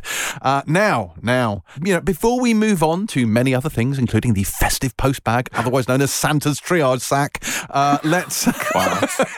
let's talk about because people did ask, one of the questions that got sent in, one of the most popular questions that got sent in was, forget the top pilot list, where they wanted to know what our individual K numbered lists were. Those of us who, bothered to number them. So what are our top 10s? I mean, I have them in front of me. Would anyone like to read out their individual ones? No, but I'm just going to change that up a bit. And instead, what I'm going to do is I'm just going to mention some things that were on my list that didn't make the cut. Yeah? Okay. Right? Okay. I see what you're saying. Okay. So I'm just doing what I want. No, take over the production. In the episode. Why not? So Unforgotten, I felt like that belonged on the list just because it was life after Cassie. It was. Nicola Walker. It was always going to be hard, but I think Chris Lang handled it so well by not trying to replicate that wonderful chemistry between her and Sonny, and instead introducing DCI Jessie James, played by Sinead Keenan, who was the polar opposite. So, yeah, Unforgotten. The Tower 2, although... I enjoyed the second series of The Tower with Gemma Whelan dealing with not one but two cases concurrently. But out of the two of them, actually, maybe Unforgotten belonged more on the list than that. But yeah, I enjoyed The Tower too. Okay, and then very quickly. Now, listen, I put this on the list and I knew it was never going to make it, but... What gave that away? Well, because it had the word Beckham in it. Right, so in terms of documentaries, actually, because I've had another one to it, but I felt like the Beckham documentary was... a masterclass in documentary making, as is the second one that I've decided, which is Welcome to Wrexham. Right, Bex, for the incredible access and showed a side of him that I don't think we've seen, and covered his life and career in great depth. Maybe not as in depth as a lot of people would have wanted, but as deep as they would ever allow. And it was nostalgic, and it had amazing access to contributors who added to that kind of feeling that you were getting to really see the man behind the what do they call it? Brand Beckham. And remind us that he is a fantastic footballer, he was. So, yeah, the Bex documentary I thought was very slick, well produced and well executed. And then Wrexham, I just think it offers so much. So the story of the underdog football club, but also the highs and lows of the people associated with it, the players, the people who behind the scenes of the club, the locals, the supporters, and the fans and the owners, of course, Ryan and Rob. I just thought it was funny, heartwarming, and a roller coaster of emotions. So the reason why I mentioned those documentaries is that I thought it's nice to cover a different genre that isn't sci-fi, but they didn't make the cut. So yeah, that was on my list. I had Dead Ringers at 10.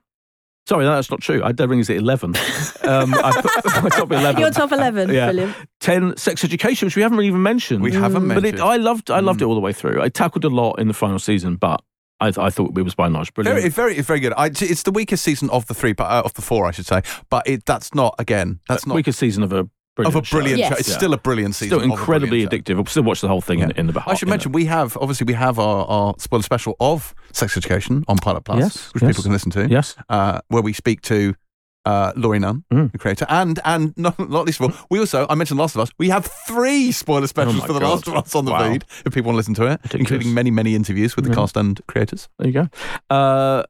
Hijack was at number 9 in mine, the gourmet burger. 8 was Doctor Who. Might need to go higher because, I don't know, I may have put that in before I'd seen the third one. In fact, I think I hadn't seen the third one when I entered that. Number 7, The Sixth Commandment. Number 6, A Murder at the End of the World. Number 5, The Last of Us. 5, really low because the bear sneaked in ahead. I think the bear, yes, for me, better. Yeah. Just better. Just more Premium, great, more premium genius episodes. Slow Horses at 3. That's very high. Yes. I know. When it comes to sheer pleasure, one of the most pleasurable watching experiences for me, undoubtedly, was Slow Horses. I've gone with my heart, thank you. I've got Happy Valley at 2 and Succession at 1, but as I said, they're both just among the best TV shows ever made. So, yeah, it's a tiny sliver of Succession over Happy Valley, but a very, very small sliver. That seems fair. Yeah. That seems fair. James, tell us yours. Well, Foundation 1. No. Number 1 is obviously The Last of Us, given that it was the best show of the year. So that's my number 1. My number 2 is Happy Valley. Oh. My number 3 is The Bear. My number 4, Kay's favourite show, Interview with the Vampire. My number 5 was Slow Horses. And my number 6 was Foundation. Number 7, Colin from Accounts. Number 8, Star Trek Strange New Worlds, of course, which is amazing, and the musical episode of that is a work of art. The best thing Star Trek's done in a very, very long time. We'll get onto Picard a little bit later on. And number 9 was Silo. And at number 10 was The Diplomat / Sex Education / The Lazarus Project / The Wheel of Time. The Wheel of Time, I should mention, I started The Wheel of Time because Helen, when she reviewed this for us, she gave it 4 stars. And I was like, is it though? Like, I was the first one. I was like, I don't know. Like, I love it, but it felt like a bit of a guilty pleasure. Let me tell you, they really did knock it out the park with season 2 of The Wheel of Time. It really, really built on its momentum. The story sort of took off. Kay agrees. Kay's really into this shit. I'm nodding. All the stuff with Sean Chan, I thought season 2 was great. So I really, really enjoyed The Wheel of Time. Sean Chan? The Sean Chan. Yes. Okay. Yes. Fine. So yeah, love a bit of Wheel of Time. So that was my elite sci-fi selection for you. And elite it was.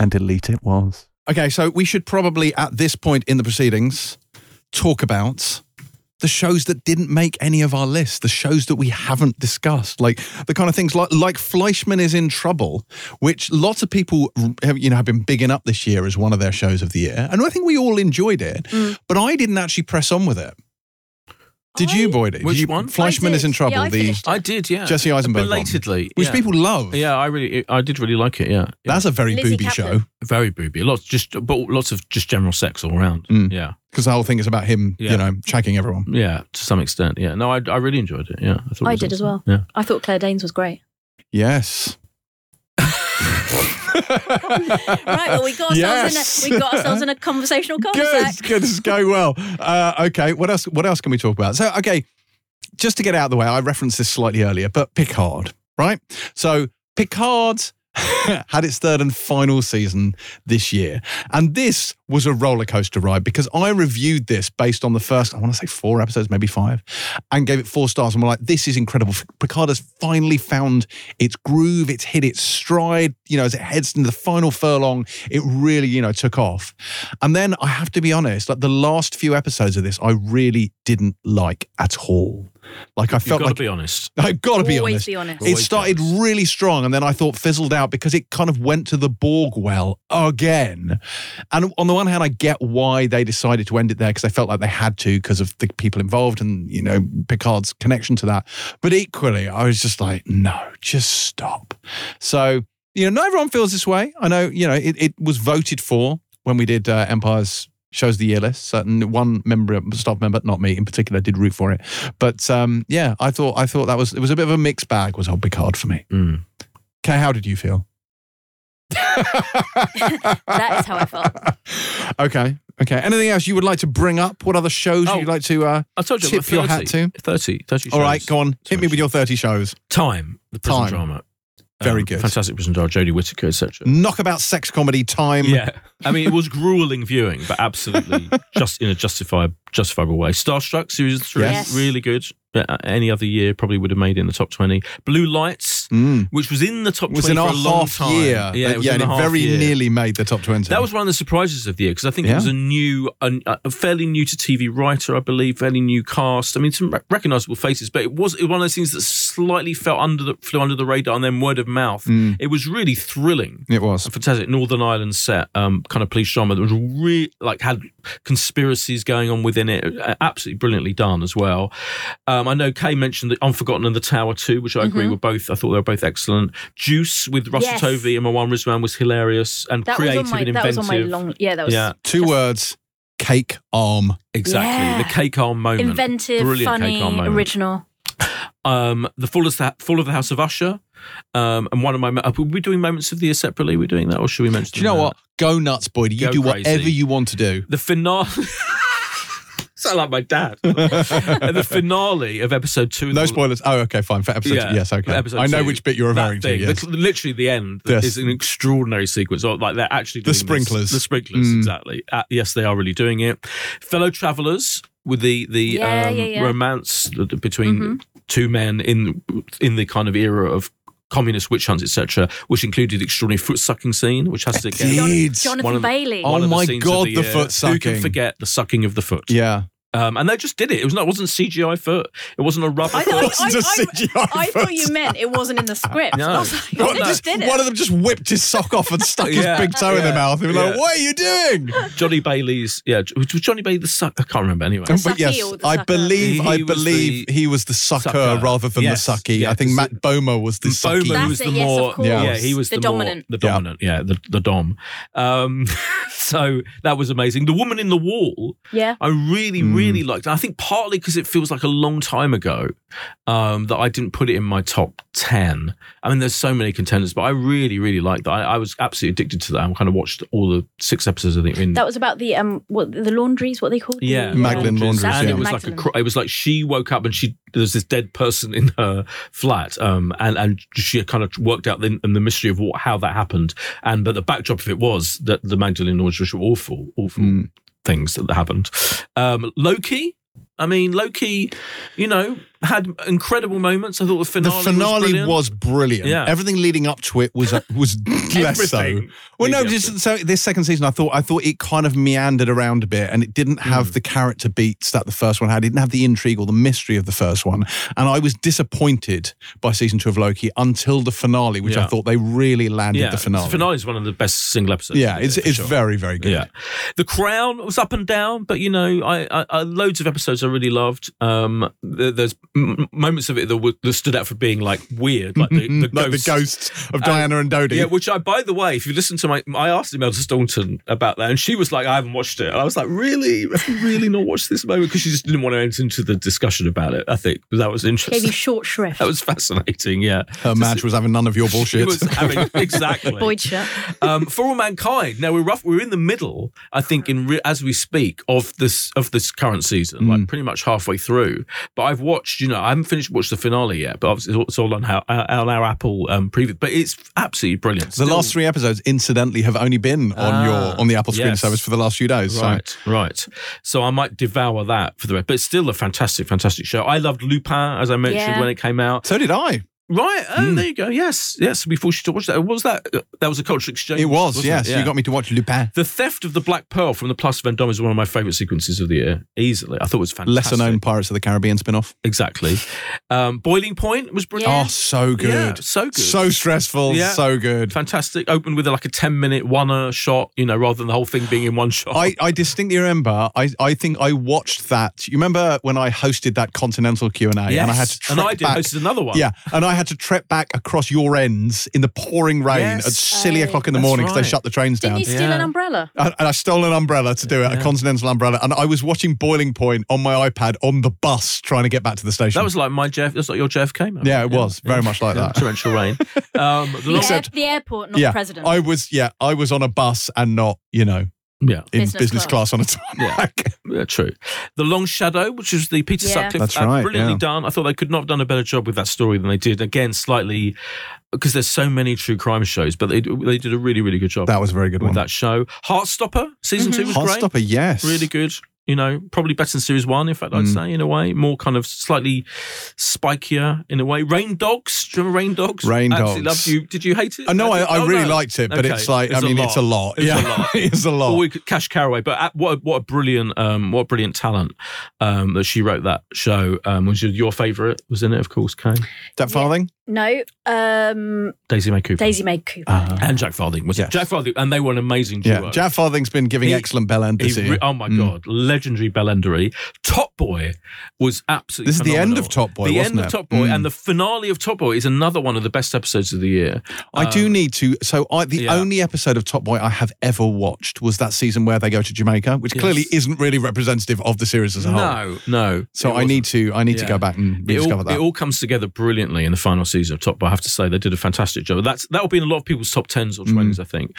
Inside Number 9, always brilliant, but this was the year of the special episode they did, where they completely tricked everyone. The bait and switch. A massive bait and switch, including it when I interviewed them for this fucking podcast. And they were like, they duped you. They totally duped me. They created the idea they were going to do on the buses style broad sitcom, literally with a photo of them all wearing on the buses style clothes. But what actually happened was they said, no, that episode's been postponed. And they showed this like this spoof of a quiz show hosted by Lee Mack, shot as if it was a quiz show with a shiny floor in a studio.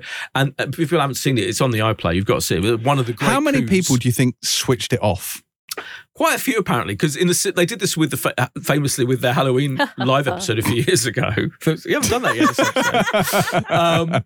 And the guys, the Inside Number 9 guys were like, yeah, quite a few people did switch off, which they're very proud about. They really love the fact that they did it that well, that people tuned out. They pulled the wool over people's eyes. I'm not sure the BBC were thrilled. Well, yeah, probably not. But again, the invention and boldness of the Inside Number 9 proved. Black Mirror, I particularly liked the Salma Hayek episode, Joan's Awful, which was the really self-referential postmodern. I thought was brilliant. And the episode which I hosted the screening of, which was Beyond the Sea, with the astronaut, was really devastating. And the home invasion scene in that is a lot. That was one of the biggest, most intense scenes of the year as well. Only Murders in the Building, which we did controversially. I think that's a mixed bag. Well, what I was going to say about it now, looking back on it, I mean, we annoyed many of our listeners. Yeah. That was frustrating from an admin point of view. And I'm giving James a Paddington Bear hard stare. Which James didn't take part he opted in. Out. Yeah, I did. Just opted I was a out. conscientious objector. Yeah. Well, in retrospect, it started so well this season. Like that first episode, I think even the first 2 episodes where Meryl Streep arrives, they do the table read for the play, was so funny and brilliantly done that the more it got into the mystery of it, of why the poor character died. Yeah, I didn't care about it either. And I wanted to see the machinations of the theatre It tailed off in the middle. It got itself back in the end, but it is a flawed season. But the highest heights, the first couple of episodes, I absolutely loved. And Meryl Streep, brilliant. The Marvellous Mrs. Maisel ended. It did, yeah. I've still got to catch up with it, but apparently it's absolutely brilliant. You know what else ended? Reservation Dogs, which we discovered this year. Finally got around to watching, which was very, very good. There was Best Interest, was the really good Jack Thorne drama. Do you remember that? Really, really good. Really well done. Really thought-provoking. There She Goes did a one-off hour-long special with David Tennant, etc. I'm nearly finished. I told you there were 30. Are you reading the list I sent you? No, partly you remembered some things in that list. Yeah, thank you. But There She Goes was brilliant. Again, would be in my top 20 any other year. I love There She Goes. The Change was really good. One of the best comedies of the year, I thought. That was funny. It was funny. Dave, right. Now, here's another thing. I caught up with Dave on the flight there to JFK. You know Dave with the Little Dicky thing? The finale of Dave, season 3, has a Brad Pitt, extended Brad Pitt cameo, playing a demented version of himself. That is fucking hilarious. Honestly, it's one of the best episodes of the year. And I love Dave. And it might be the episode that turns maybe even you. It's so funny. Brad Pitt is so funny in it. I won't say much more to spoil it, but it's absolutely brilliant. I just thought, I need to finish Dave. And it was on the the flight system, so I watched it. And that might be about it. I think I've got through the things. I mean, you haven't mentioned Star Trek Strange New Worlds. No, I haven't. Which had its musical episode, which was legendary and had singing Klingons. And you can't really go wrong with that. What we had? We had The Morning Show, which returned for its 3rd season, which we did a spoiler special for on Pilot Plus, which was very good. The Lovers, Kay, which you loved. I was going to mention that. There you Johnny go. Flynn. That's right. Luther had a movie.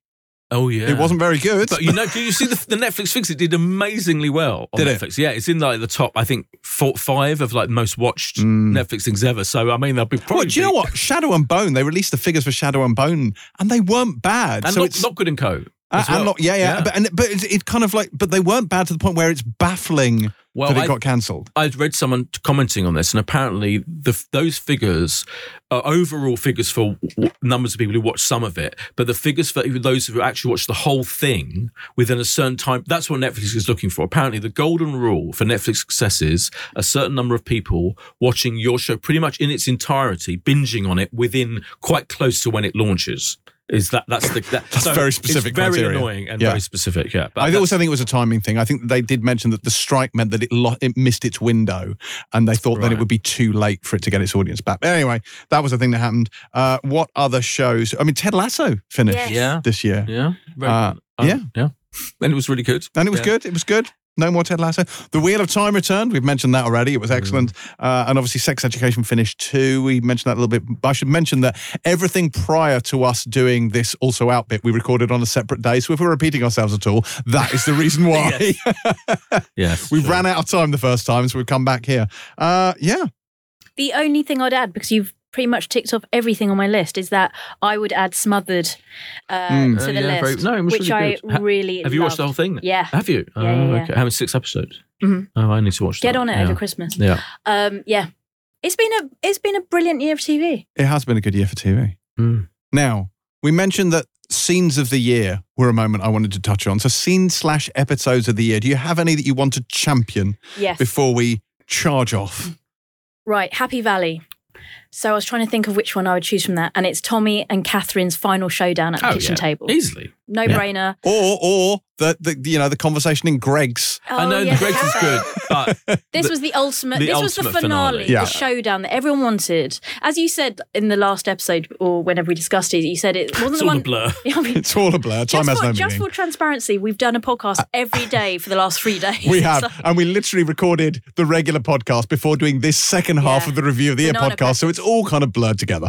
But you said we got the finale that we didn't know. You know that we needed the one we needed, not the one we wanted. Yeah, and I think that's right. And it was powerful, it was poignant, it was tragic. Tommy was like reduced, he was almost like a little boy. At first tetchy and then was seeking her approval, and almost like wanting forgiveness, and she was having none of it. So it wasn't explosive, but it was exquisite, and I think the perfect ending. Succession now, Boydo.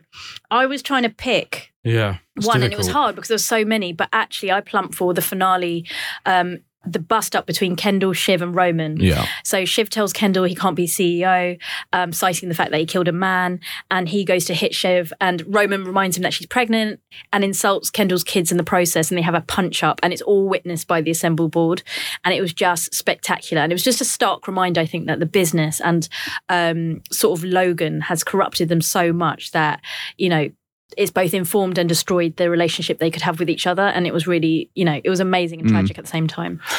I mean, there was so many, all I'd say is the Shiv and Tom scene at the party. The biting one? The confrontation on the balcony of the party. Oh my God. Yeah, that was that was so difficult to watch. That was a confrontation for all time. And that was just an amazing, a couple tearing into each other.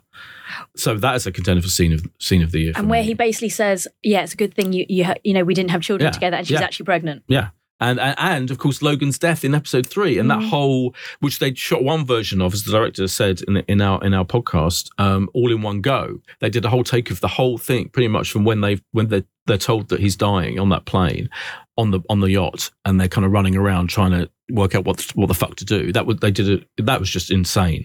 And so I mean, I think there were 3 big, huge contenders for. I also like the one where they made that the blender of and the blender scene, right? All the gross stuff. And we're going to get Kendall to drink it if he wanted to be CEO. Anyway, incredible. Doctor Who, the Toy Maker's Spice Girl dance montage in the giggle. Spice up your life. Camp joy. That was amazing. The bear now. Obviously, the fork. Yes. Is my favourite episode. Yes. However, I've gone for Fishes because it's the Christmas special, and the scene around the dining room table. Too stressful. Where they have that fight. I mean, also involving a fork. Yes, where Mikey is retelling the same old shit story again and again, and Uncle Lee is fed up, and then Mikey throws the fork, and it all kicks off. You would 100% throw the fork. Mate, that fork is in your eye. If you were telling one of your you telling one of your Star Trek stories. No, Boyd is telling the story of how his flight got delayed. Oh my God, no, actually, Boyd, I think I would fork you to death. I think that has to be the scene. I mean, episode-wise, Forks is the best episode, I think, for me. But scene-wise, Fishes and that round the dining room table stressful scene was just so exquisitely done. And I actually read that the actor who plays Mikey, who I can't remember the name of, he actually just improv, you know, the table flipping moment. But he asked permission because obviously all that food was set and everything, and he waited and they said, all right, the last scene, just try it, just last take rather, have a go. And he did it, and that's one they used. So brilliant. And then the last one I just mentioned is And Just Like That, and the Kim Cattrall 71 second long cameo, just because it was so, you know, like everyone was talking about when's she going to crop up in it, when's it going to happen, and I just think it brought some kind of closure to the character that was largely forgotten about and disrespected because of this feud. Much like myself. Yeah, but in this case, it was much maligned and wrongly accused. And I thought actually it was quite nicely. Oh, was it nicely handled? I think it was just handled, and we needed it to be handled. So we needed her to appear and then go off, and we can just hopefully move on. Although I don't, you know, I say that. Do I want another series? We should all move on. Yeah. I'd hate watch it probably, but and that's me done. I've mentioned, I think, most of my scenes of the year while we've been doing this podcast. So obviously the Forks episode, as we've referred to, the musical in Strange New Worlds, the finale of this season 2 of Foundation, which was absolutely wild, the final episode of Sex Education, which was lovely and in many ways a perfect button on that series, the Loki finale we've touched on, the kitchen table you mentioned, The Last of Us episode 3, but also the prologue to the final episode, which features Ashley Johnson, the original Ellie, as Ellie's mum. And that was a lovely, lovely moment for those of us who've been with those characters for a very long time. And then beyond that, I just want to leave you with 6 words, which I think sum up this year perfectly. And it is simply, I like to let it breathe. Oh, my God. Oh, God. Right. Okay. No. Fine. Well, before we head into the Christmas postbag, and we are running drastically out of time because Boyd and I have to go to the theatre. But before we go and also into... I have plans, you know. Kate probably has plans. But before we get into Santa's sack, steady, let's have a guest. You've heard us discuss the Williams brothers and their excellent boat story already, but they return on New Year's Day with Series 2 of The Tourist on BBC One. And so excited were we that we sent Boyd to speak all about it with the lovely Jamie Dornan. And so excited was Boyd that he forgot his microphone. So if the audio is a little bit ropey, it's Boydie's fault. Yeah, true. Here's Boydie and Jamie Dornan. How are you feeling about The Tourist season 2 now? Any change in your mindset since I saw you at the launch 2 weeks ago? No, I guess it just feels more sort of tangible now because it's closer to when we get to, everyone gets to see it. So it's exciting. It feels, it does feel like, I guess when the first series came out, really quickly after it came out, we went to LA for all the madness of the Belfast Awards season stuff. So in a way, in the UK, I wasn't that privy as much from what I'd been told, and I knew it was doing well, but I wasn't really in London like feeling it, I guess. So it's been nice actually just being here and getting a sort of palpable sense of how much people enjoyed the first series, and it's cool. I'm excited to serve something up that is the same but different, I guess. Yeah, because when you signed on for Series 1, famously, that it was supposed to be a limited series, wasn't it? There weren't any plans for it to be returning. When you were asked to sign on for Series 2, did you have any concerns? Did you talk to the Williams brothers about how it was going to go in Series 2 to make it feasible that it would work as a returning show? Yeah, to be honest with you, a lot of that was logistical on my part, and I'm sort of flexing whatever sort of creative muscle I felt I had or alliance based on my position within the show and how well the show did. And I was exec producer in the second series, which they told me would happen should it happen. And I said, well, listen, then I've got to have things suit my situation a bit. My family I'll put before everything else. And I said, look, if you guys can come up with a story that makes sense to not be in Australia, which was easy enough. I mean, based on my character remaining Irish and the fact that it's called The Tourist. I mean, we could kind of go anywhere we like with it, I guess. I didn't say much other than I just didn't think I could logistically go back out to Australia so soon after with my family and put my wife through that again and the kids into school again. And we did have a great time. The kids loved it, but you can't be doing that every other year. It's too much. It ended up working out pretty well in the end, and I do think it adds something totally new to the show by proxy of it not being in the Outback. Again, it has a different feel. And the locations in Series 2 are fantastic. There's a kind of same kind of visual sweep to it. Did you? Yes. Were you aware of those locations? I mean, obviously, you're from that country, but were these places new to you as well? Maybe. I'm trying to think that I'd go anywhere new. Yeah, we shot most of it in Wicklow, which I would have spent a fair bit of time in Wicklow and the mountains there and the coastline there. I'd know pretty well. British Bay, I'd know fairly well.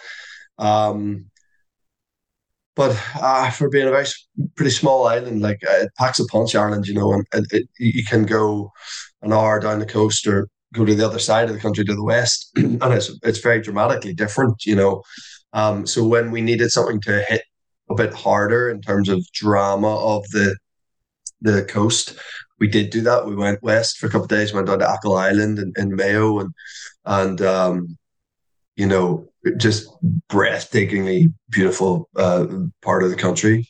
So that was pretty cool. I hadn't been there before, and actually made that journey down there. And I was like, there's a bay called Keem Bay, which is probably one of the most photographed and Instagrammable like beaches in all of Ireland. And I'd finished shooting that day, and we had to drive like 4 hours across the breadth of the island. And I slept for about 5 hours. Then we filmed all day, and then I had to fly back and go straight to work again, or drive back and go straight to work again. And I was like, this is mad, but I can't not swim there while I'm here. I don't even think I took a photograph of it, but I just wanted to swim in that bay. It was crystal clear water, and it was a beautiful, really sunny day. So that was all new to me. That I made a movie in Mayo actually, but not being to Achill Island. So yeah, it's an endlessly beautiful place, you know. I know you're a big golfer. Did you manage to play some golf in those places? Near those places? Yeah, I did. In Dublin, I did. Yeah, it was nice because we started. I think we started at the beginning of March and shot through April, May, June, July. Or started at the beginning of April, shot April, May, June, July, and so there's a lot. You know, in Ireland, even more so than here, like we get really light evenings. You know, that you can the sun doesn't go down until like 10:30 or something like that. So I was very lucky in that a few days, even when I finished work, if we wrapped at 6 or 7 in the evening, I'd managed to get out and play 18 holes after work if we were not too far from a golf course, which was pretty great. You know, and I've got some good mates who live in Dublin, so I was always able to find someone to play with. So, yeah, it was a nice little perk of shooting in that place at that time. Is that part of your love of golf, the kind of openness of it? You know, the kind of roll it, the greens and all of that. Is that partly why you yeah, absolutely. I always sort of say I sort of spend my life defending golf to people because people have such a sort of like bleak idea of what it is and the people who are around that sport, and that's. I understand where that comes from and why, and sort of there's an old school side of golf that really needs updated, and I get that, but on the island of Ireland, it's a very accessible sport. You know, you don't have to have like no money or anything to play golf, and so I sort of see it a little bit differently than that elitist way of the people connotation it has. Yeah, like golf is essentially you're usually somewhere quite beautiful. You're often if you're somewhere on an island like Ireland, you're often near the coast when you're playing, and you're with your mates and you're chatting for 4.5 hours. It's kind of amazing. Yeah. And then you know the social side of it after. I can't say enough good things about the sport. Well, I think of Larry David in Kirk playing golf, you know. Yes, I mean, I think that's talking about someone who has it in their contract to do certain days at golf courses. Yeah, big time. I think he famously has that. Yeah. I feel there's a role for you in Kirk as a golf partner for him. I'd love that if he's going to keep making them. I would love that. Yeah. Legend. We can make it happen. Back to the tourist, though. There's one scene, talking of that landscape, there's one of my favorite scenes in the first episode is when you're rolling down that hill, endlessly rolling down that hill. Are you a Tom Cruise? Do you do your own rolling downhill stunts? To a point, yeah. I anything they'll let me do, I will do. And then there'll be times I'll be sort of privy to the fact that there's something they're not going to, that they're going to use a stunt double for. I had a great stunt double called Nathan, who actually went when I did go and swim in that bay. Nathan and I went together and had a swim there. And now and again, I'd see something that got him to do, and I'd be like, you know, I get logistically off, and they're like, look, timing wise, we'd rather have second unit do that whilst we do like a close up of you and some like talky scene over here. But now and again, if I wasn't busy and I saw they were using Nathan, I'd be like, I can do that. Like, guys, I want to do that. So I still love trying to do all that stuff while I feel like I'm able to. Yeah, I mean, it's funny. I think like sometimes the older, like Tom Cruise, you think that sort of stuff slows down, but like he seems to like ramp it up even more, you know. And I'm like, as long as my body's able to, and then you get people like him and Liam Neeson and stuff who seem to be still throwing themselves around the older they get, you know. Who knows what I'll be like when I get to that age. Yeah. And there's loads of running as well, you know. I mean, you have to. Oh, mate, that first week or 10 days or 2 weeks, I just ran. Like I just ran. I like the whole sequence of the van and coming out of the van and being picked up and back in the van and escaping from the van and running from the van. The sort of big part of the opening sequence was similar to the opening sequence in the first series with the car chase, big set pieces. And in the first series, the car chase took, a couple of weeks, I think. But I was sat down for all of it. Like I was hot. I was in a dusty, hot car. Yeah. But at least I had a seat. This time I'm literally running around. I've really had to be in sort of peak fitness for that. I have to say it was sort of endlessly running. Yeah, I bet. Talking of Harry, the Williams brothers, their incredible kind of scripts and style and tone they have. I don't know if have you watched Boat Story, which I think has been a fantastic. Yeah, it's absolutely brilliant. I've only seen 2 episodes. Right. I think it's perfectly mad and just like, I love it. It's I guess it's similar to The Tourist in a way. Like you're either going to be really into what they're doing tonally with that, or you're just not. And I know there's lots of people that maybe aren't, but like so if you're into it, you're sort of overwhelmingly into it. Yeah. And I think I fall into that category. I just love it. Like you're watching, just going like, no one else on TV is doing this madness, and you can't like just slip it into a box. It is just totally unique, and they get brilliant actors, and I love it. You've just reminded me, actually, I really need to get the other 4 episodes, whatever, finish it, because I have been loving it, but I've been too much press to. Yeah. I mean, it gets even more extraordinary and better as it goes on. I mean, obviously not as good as The Tourist of the 2. No, of course. Yeah. No. Yeah. And there is something kind of there's something like that mixture of violence and tension and thriller with great humor and comedy. That feels like a unique thing to them. Their sense of humor that comes out and that is definitely there in The Tourist. And even more, I think season 2 feels even funnier in a way than season 1. I think we had a bit of a license to lean into it more because we knew it had worked from the first series, and we realized that was a big part of what people liked about the first series. So let's like lean into that more. And it's almost got its own kind of slightly different humor because it's sort of everybody's Irish now, or majority are Irish. So the Elliot's humor and the sort of Irish humor fits into it in a different way now compared to the first series. So it was a lot of fun getting to do that, and I think it's sort of refreshing. It sort of needs it, and it sort of just softens everything. And there is a kind of heart and soul to it as well. I think Elliot's relationship with Helen particularly gives it that real rooting in something emotional and tangible. And that feels like ramped up from series 1. Yeah, totally. And I think that it's important. Like you can have all the caper in the world, and getting up to all sorts and all the gags and all the the sort of fun of it. But you're only going to enjoy that, and that's only going to be earned if you care about the people at the center of it, and hopefully you really care about Elliot and Helen. And there's a huge emotional punch there. I have to cry loads, and like I really had to. I've many days, particularly towards. And there's a final couple of episodes. I've loads of like sort of moments where I'm a bit broken emotionally, and I think you need that. You sort of need the characters to get to that point, because I think it is from afar kind of easy to see it. It's all just this madness, and but actually no, you're right at the core of it. There's a real heart to it, and you should really care about the people, and you should really care for Elliot to sort of find out this stuff about himself and be on that journey with him. Absolutely, yeah. Now this goes out like series 1. It goes out on New Year's Day on BBC One. Do you know you're up against Toby Jones on ITV, who you've worked with? Yeah. I'm sure you're very friendly with. How do you feel about that? And will you be watching it? Will you gather friends and family around to watch it, or do you not like watching yourself in that way? I go through phases of that. Probably in a phase at the moment where I really can't stand watching myself. To be honest with you.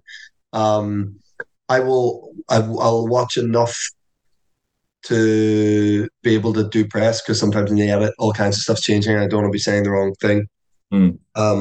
So I've seen 1 episode of this season. I saw all of the first series. I did because my wife loved it and she just wanted to watch it. So rather than just go and sit in another room with a book, I thought I'll watch it with her, and I did enjoy it. But that was, a while ago, and things. I don't know, things changed, and then so suddenly that was like, whatever. I was in a different phase, and at the moment I'm in a phase where I can't really bear the idea of it. But look, I know my wife will want to watch it again, and I'll probably will end up seeing it. And maybe I'll record Toby's show. Yeah, he should. Toby's show, I have to say, is great. They're both brilliant. Is it? He's one of the best, isn't he? I mean, he's absolutely brilliant. Yeah. I hosted the screening of that as well. You are? I don't want to make it about me, but yeah, I did. Okay. He's a lovely guy. But thank you so much, Jamie. Cheers. It's brilliant to see you again. Cheers, Boyd. I appreciate it. That was Boydie and Jamie Dornan. Let's, I guess, if Kay is taking over the triage system in the year, this may be my final triage. Whew. So, I better make the most of this. Let's see what happens. Okay, this comes from John, and John says, a review of the year question. There have been some amazing final seasons this year, as well as limited series finales. Which ones do the pod think nailed the landings? Obvious ones are Succession, Happy Valley, and for me, The Marvelous Mrs. Maisel. I'd like to give Beef a mention, too, for possibly the most surprising and beautiful of them. Also, which ones do you think dropped the ball? Which series finales dropped the ball? Or which ones landed it? What were your takeaways from finales this year? I feel bad saying this. So all the ones that previously mentioned were really good ones and stuck the landing. The one that, if I'm being really honest, the one that slightly disappointed me was Sex Education. Oh, really? Yeah. Controversial, yeah. No, not the last episode, just season one. So I know I get that. I think the last episode was great. I thought the last season, again, very good, but wasn't... A little patchy. Yeah, it wasn't the strongest. I thought we were talking last episode. We are. Is that the question? But Kay's gone wildly off piste. So, no, did he definitely say episode? Yes, finales. So. Finale la lilies. Oh, see, I was thinking finale season. Yes, the famous term that is finale seasons. I know. Sorry. Steady on. What ones didn't we? I mean, we've mentioned a lot that we did love. I mean, Happy Valley, Succession, all for absolutely brilliant. Ted Lasso, the final episode of Ted Lasso was fine. And it ended how we knew. I mean, he left as we knew he would, and they're going to set up a women's team for the inevitable spin-off show. Maybe. And Nick Mohammed's character will be. And Nick Mohammed, yeah. They left it open. What about? So I haven't watched it yet. What about The Crown? What was the last I haven't watched the finale either, funnily enough. So we don't know. No, I don't know. Boat Story was brilliant, the finale. Yes. Fantastic. I mean, I suppose it is because it's a limited series, so it does count as a finale. Yeah, the final episode of that is great. Yeah. And many other good things. Many others. This one comes from Annika Ruff. And Annika says, if you could go back to the start of 2023 and recommend to someone to only sign up to one streaming platform, which one would you choose? That's difficult. That's hard. That is difficult. Now, crucially, she said streaming service. So I'm assuming we get terrestrial channels as a matter of course. But I think... They're our basic rights. Yeah, that's right. That's right. But I think, and I think you guys will agree with me, because Happy Valley's already in the bag, right? Because we get that. Yeah. I think it has to be now, doesn't it? Because now gives you Succession and The Last of Us. Yeah. So it has to be now. Now wins 2023. What else would we get with Barry as well? I mean, you wouldn't be able to watch season 2 of Foundation without Apple. So, It's Apple. I'm looking at Apple had, Slow Horses. Yeah, Foundation. Oh, but then you got Disney. Hijack. Yeah. Silo. Crowded Room, which was interesting. That was too long. That show was that needed to be cut in half at least. That went on and on and on. But yeah, it's difficult. But listen, Disney, The Bear, A Murder at the End of the World. Yeah, I mean, but you've got and Lazarus Project also on now. So I think now might swing. Yeah. The fact that they've got 2 of the top 3 really is a big, I think they have more than any other streamer in our top 10. So, now it is. Now wins 2023. Yeah. Question from Luis. Luis says, I feel like the sheer amount of TV that's being made destroyed the big TV event shows everyone's talking about, like Game of Thrones. I feel like outside of social media, you very rarely get a TV show that everyone is watching and wanting to talk about. Even Succession, Loki, or other big shows, I heard more about on social media, and most friends, colleagues, and family members never watch the show. What do you think is the reason? Is it too much TV shows to watch, so everyone watches something different? or other reasons? I don't. I reject the premise of the question, Luis. I think we do still get event TV. I mean, Game of Thrones was a big crossover event thing that everyone was watching and talking about. But Succession might not have been quite on that level, but it also wasn't as far away as you might think. Succession was a massive, media event. I remember it was covered in news, really slightly out of all proportion to the number of people who actually watch it, which is limited by the fact that it is on Sky Atlantic now, let's face it. But that's definitely a cultural phenomenon. So is that what he's alluding to? Are there cultural phenomena where we're all... Well, I think the water cooler moments. Yeah. I think it's saying that, there's a lack of that. Yeah. I don't agree with that. No. Yeah. I think it's definitely Logan still the Roy case. dying in it. That Everyone was talking about that. Spoiler alert, still. But what you're getting at, or what he's getting at here, is it's that thing of having, and I think, the streaming era doesn't necessarily help with this, but it's that thing where everyone's watching something at the same time. Yeah, sure. And something like Succession and Game of Thrones, I think people watched it as it dropped, which makes a talkable moment. Yes. Whereas if you can watch it whenever you want, less so.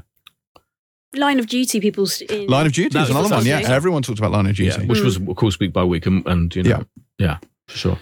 So the idea has been rejected. Yes, we've rejected your idea. Sorry, Luis. Sai asks, for the Review of the Year pilot show, my question is, what show were you looking forward to in 2023 that let you down the most? Oh, God. What was your biggest disappointment of the year? I'm trying to think if there was something I was really looking forward to. I mean, I hate to say it, it might be something like Secret Invasion.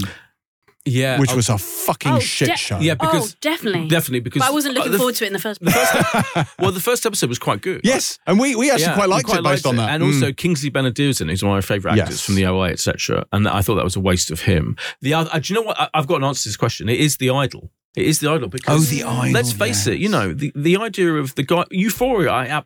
Euphoria bounced between insanity and over the topness and being ridiculously exploitative of particularly its female characters. But having said that, there's a lot of dangling willies in. We've talked about Euphoria. Not using the word knob or willy. Yeah. Anyway, that's crossed off. That we're leaving that in 2023. I know. But I do Copocalypse. No. But I do. So the idea that he was going to then collaborate, with The Weeknd or whatever his real name is, Abel. Yeah, with Lily Rose Depp. It felt like, at the very least, you're going to have a provocative, exciting, thrilling series with that talent involved. It actually ended up being kind of a load of old shit with some really funny insights. I thought some really funny observations about pop stars and their entourages and that kind of thing. Dan Levy was a highlight. Dan Levy literally in it for 10 seconds and then disappeared. Someone needs to ask him about that. I haven't seen him go on the record about why that happened. It was just a weird cameo. He literally disappears for the rest of the series. And that ended up being a complete farrago, that series, let's face it. That's the one. That's the answer to that question. Because I was looking forward to it a lot. Maverick asks us, how many, if any, of the top-rated shows of last year do you think would make a top 10 list of the best shows ever? Happy Valley. Well, Happy Valley, Succession. Yeah, Succession. Last of Us, for me. Potentially, yeah. The Bear, maybe. Yes, possibly The Bear. The Bear, which is a lot of number one, in the American critics are seen as a lot of number one choices. I'm just going to say all of them now. Slow Horses, potentially, we'll see.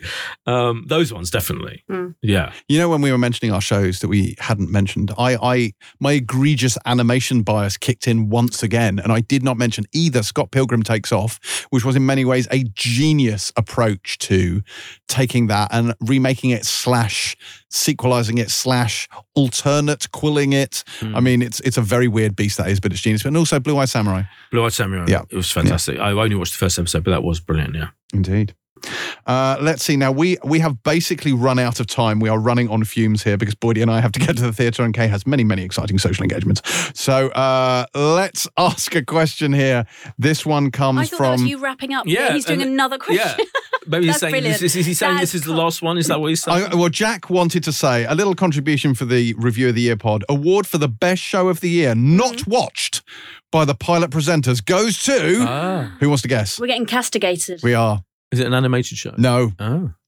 Oh, shit. Is it that one that adapted from a Japanese... Yes. What's it called? Drops of God. Yeah. Oh, The wine one. Do you know what? We did review that, didn't we? Yeah, we did. We did, but we didn't watch it. Like, as in, we reviewed the first episode. I wanted to watch and then more. you're thinking of One Piece, weren't you? I'm thinking of One Piece. No, this is another one that's adapted from a sort of a manga. But at least we reviewed the first episode. We did review it, but I think we were not dismissive of it, but I don't think we loved it. But he has championed this a lot. I liked it. I liked it. Did you like it enough, Kay, to, I don't know, watch more than one episode? Yeah, I did finish it. I've hardly been like twiddling my thumbs. I've been watching all the other shit that you've made me watch. And I'm only talking about sci-fi stuff that all the other things have been quality shit. Of course. Lots of quality shit.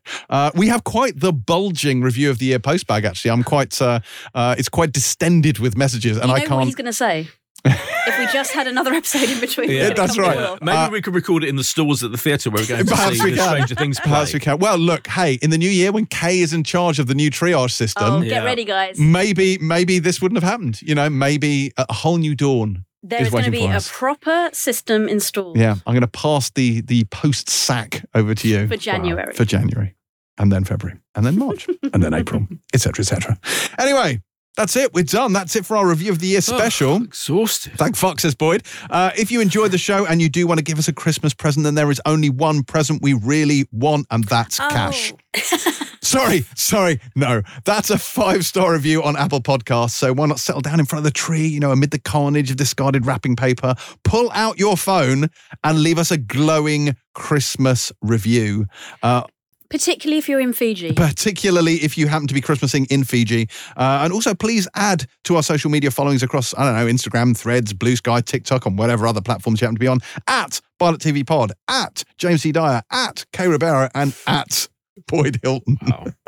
A huge thanks to all of you listening who subscribed to Pilot Plus this year. It has been a brutal 12 months with the cost of living crisis and frankly everything getting more expensive. So we do massively appreciate that. Despite all that, you still found time to toss a coin to your favourite podcast so that we can keep on doing it for at least another year. So huge thanks to you for that. It really is the only reason we are still able to do the show. So we very much appreciate it.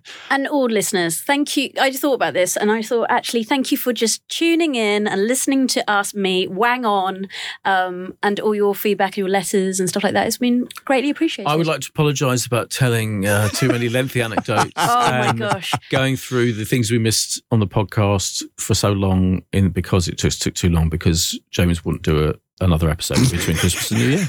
There you go. And I would like to apologise for just being a massive bellend. Darren, if we can clip that up, I'm going to be playing it. There you go. You can have that as your ring tune. In fact, I should say that. Finally, a big thank you to Darren. Darren, heroic. Our long-suffering editor who has had to deal with our cock-ups, our mic bumps, all manner of off-mic moments as we try to remember, people's names and also what we're supposed to be doing, only to make it all sound kind of entirely seamless by the time the podcast does go out.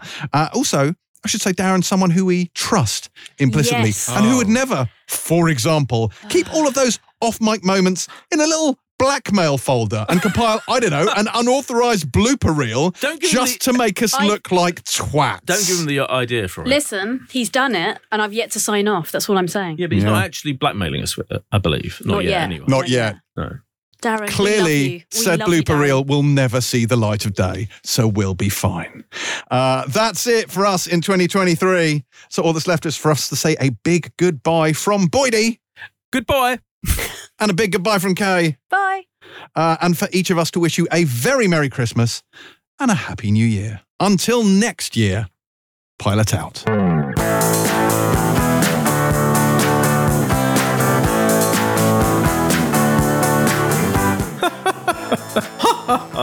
Sorry, Darren. You twat. Am I the arsehole? I think I might be the arsehole. Such a shit. Oh, James's mum is known for her profanity. I don't want to hear any more about your valley. That phases too fuck. Thinking about how extremely hot I am. Darren, I can only apologise on James' behalf. Disgrace. We need to reboot him. Am I a bellend? Yes, I am. Who was playing Pilot TV Bingo? Who had accidental knob rubbing on their card? Lupin. Dickhead. See, Darren, this is how caring I am. Always thinking of you, Darren. I am always thinking of you. Darren, I'm not looking up anything. I'm just drinking Coke. Your triage system is shit. Was it James Bellend? Extraordinary. cut that out because your mum's listening. Bebenberg. Yeah, I love a bit of Saxon rub. Fuck you, James. Dickhead. Cock literally coming out of my mouth. Fucking terrible. Aaron's probably smashing his head repeatedly on the keyboard. Yeah. This is a hellish... And a bloody good bloke to boot. Steady. Yes, you're the dickhead, James. Twat. Tubby. You and me and you. Lots and lots for you to do. Premium space content. What a nightmare for Darren, though, as well, editing this shit. When I woke up this morning, I did not think we'll be discussing Keith Chegwin's penis. Coming in your faces notes. I should have worded that better. Sorry, Darren, for this whole penis-infused episode. Oh, You want to ride me? no, that Very makes well sense. welcome.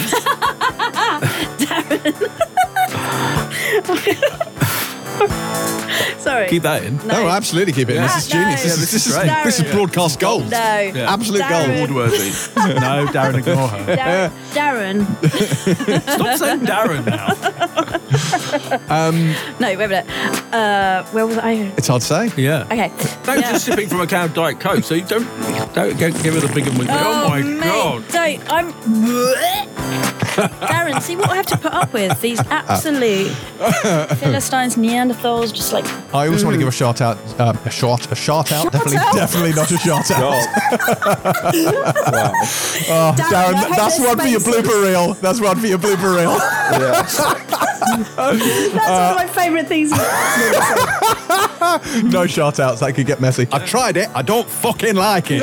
When he disclosed to actually cut this out, Darren, because I can't remember the anecdote, and that was fucking boring. Thank you, What the fuck is this? Darren. It's so keep it in, fucking Darren. hot in here. I hate worms. Worms are so shit. You're on drugs. Tremendous.